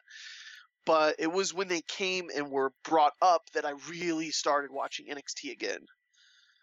So I kind of missed them, if that makes sense. Yeah, go back and watch. Like, they haven't done a lot of good with Heavy Machinery. Yeah. So definitely go back and watch her NXT stuff. Yeah. But no, it was a good card overall. Both the Rumbles were good. It was a good show. It was what it needed to be. Yeah. And yeah, God, that pop for Edge. Like, and I mean, it had been rumored for weeks and weeks now. Like, oh yeah, no, he's going to be in it. He's going to be in it. Everybody's going, nah. But you never know, right? I mean, people rumor CM Punk. There's so many things that could have happened. Yeah. And you're like, that would be great, but there's always and then I think like some of the bigger things was like he left his show. Is like he did like a podcast and stuff. Yeah, he left ENC's Pod of Awesome. Yeah, so but there was always a way to explain away. Like, oh well, True. he's going to be doing this. He's focusing more on his acting, or he might be a producer now. Like there was always a completely plausible explanation. Yeah. And then just the look on his face. Oh God, like that to me was the best part because you could just see like he could not believe he was there. Yeah, you can't write that. It was just surreal, and I can't even imagine what he was feeling, but I imagine he was just taking it all in. Everyone on their feet, everyone screaming, how much noise there was. Yeah. His noise, everything going on. Like feeling like a rock star. Like I couldn't even imagine. No way. And that's those genuine pops that, man, I feel like the WWE for so long it's been missing this kind of stuff, and every once in a while it grabs it, especially with NXT. NXT does it on a smaller level, but they do it better in the story, in the matches. Yeah. But man, that pop when he came out, it was just so good. It was just so damn good, and they need more of that. But I don't know. And did you see what see Raw? See what they did with him? Yeah, where they had Randy Orton basically kill him. It's like, you son of a bitch! But don't you do it, Randy? Yeah. Don't you do it! I was screaming at the screen. But I'm okay with that. Like, I mean, that's how you tell a story like that. That's how that story should be told, and it gets Edge out of action until the Rumble. Till Mania, which is where there's going to be that match, and right. Just stay away from his neck. I get. It's not hurting it that much, but yeah, it's hard to see. Yeah, let's not take the chances, shall we? Yeah, let's not take the chance. Like, hurt his leg. Like, what are you doing? You're gonna accidentally screw something up. Yeah. And I'm sure they all hugged backstage and everything, but man, like, careful. Yeah, it was not fun to watch. Which I get it was the point, but it's just, oh man. Right. Oh. Man, the crowd were like, they were believing it. They were like, oh hell yeah. I heard a woman screaming, no. Like, nobody, yeah, that's great. Nobody sells just straight up evil like Randy Orton does. I don't like his style. I don't like how he wrestles, but you can't argue with the fact that there's no better villain going right now. You can't trust him. Never, ever, ever, ever, ever. He's a snake. And he doesn't he's not going to cover you in dog food. Like, he's going to hurt you. He's going to hurt you a lot. Right. Right. Oh, God, man, the dog food stuff. Like, oh, man. That's what I'm saying. Like, there's so much wasted talent. Yeah. They have that should have been pumped up so long ago. Yeah. Like, I don't know. It's insane. Like, I think Kevin Owens is just so underused. Owens, Nakamura, like there's so many, but the problem is there's so many.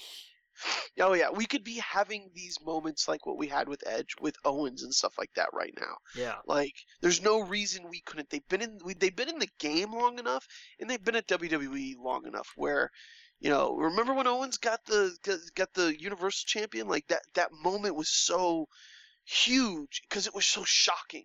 Yeah. It was like, how is he getting in? Of all these people here, how are they allowing him to?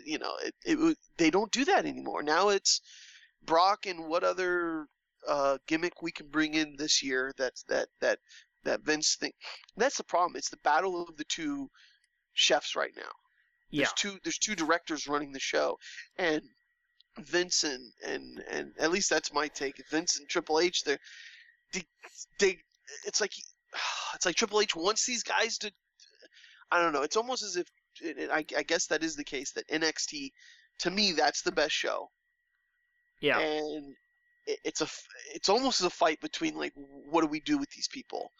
You got Vince saying, well, we should bring in some celebrity boxer, not celebrity boxer, but you know what I mean, like some giant boxer or UFC fighter to take the spot of someone who's been at this company busting their ass for years, building a fan base, just to be taken over by someone who's going to be in and out and do 3 matches a year. Yeah. It sucks. Yeah. But I'm glad Drew got it. He deserves it. He's a good dude. I haven't been really watching that recently. Is he a babyface or heel at this point? He's turning face. Okay. Like because once he got away from, Corbin and all that crap, he didn't really have a lot to do. So they just kind of stuck a microphone in his hand. And Drew makes, as intimidating and everything as he is, he makes a very sympathetic, crowd-endearing babyface. And that's what I was saying is I hope he has a babyface run, because I like him more like that. It's kind of like Braun. I think Braun is way better when he's being goofy and he's being fun. Yeah. He was a great monster for a while, but you can only lift so many things over where it's like, it was cool when he turned and him and Reigns were teaming up and stuff. Right. And Drew, I hope they do that with him. But they could turn him in a second. Yeah. So, I don't know. And it seems like they got some sort of faction going on with Seth and Buddy. I thought that was kind of neat. And the AOP, yeah, because Seth has fully embraced his role as the Monday Night Messiah. And so, do they have a faction name or anything? I don't remember. I don't think so. Why did they do that? They've gone away completely from factions. I don't know. But I'm all for this because it gives AOP something to do. Yes. Which is great. And Buddy Murphy. But Buddy had Aleister Black. He had that feud and was really showing everything. He was really doing something. I'm okay with Buddy Murphy being a part of this. I like that. But yeah. I feel like I say this and I'll get hate for it probably, but I really do feel like there needs to be they also need whoever's going to be the next Raw Women's Champ should be part of that stable. There needs to be, just because I like to see an entirely rounded out stable. I want there to be that moment where Seth holds the Universal title, Buddy Murphy holds the US title, AOP holds the tag titles, and I have no idea who you put in that group, but put somebody in that group to hold the Raw Women's title, and have them hold all of the gold and hold it for 6 months and just dominate and those are great stories that you can tell. Yes. And that's where you get the good run-ins. That's where you get and then you have you have the good guys teaming up against them, and they were kind of doing that with Samoa Joe and KO. There could be some crazy factions right now. Yeah. And I feel like NXT does this great, and they fail on the.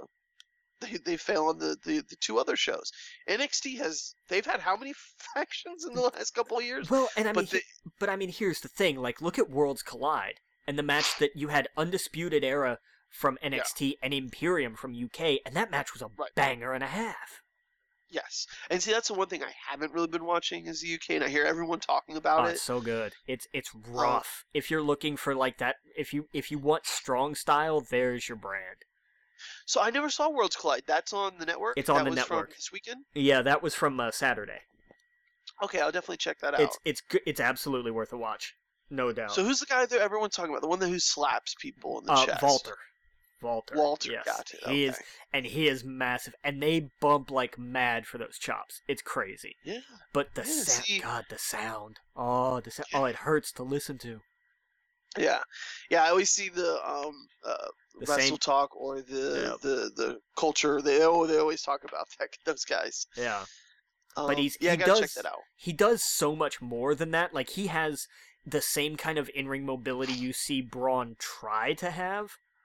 Gotcha. Walter has, and it's terrifying. He and Pete Dunne had like a 40-some minute match. I think TakeOver Blackpool 2, I think a few months ago. Okay.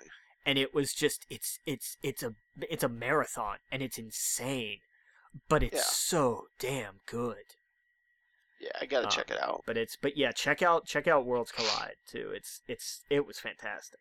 And I think they have one of the best titles. Best looking, the UK one. Yes.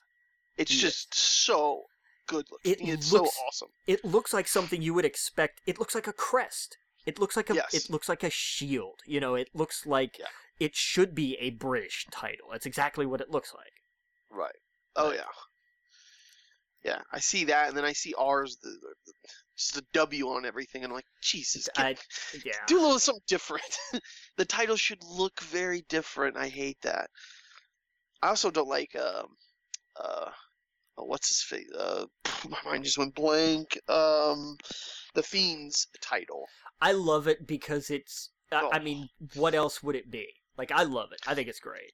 I liked the one he posted on Instagram years ago when he had the WWE title. It looked like the WWE title, but the straps were like almost like a snake skin. Yeah. It was a very weird look to it, and it's the same people who did this one.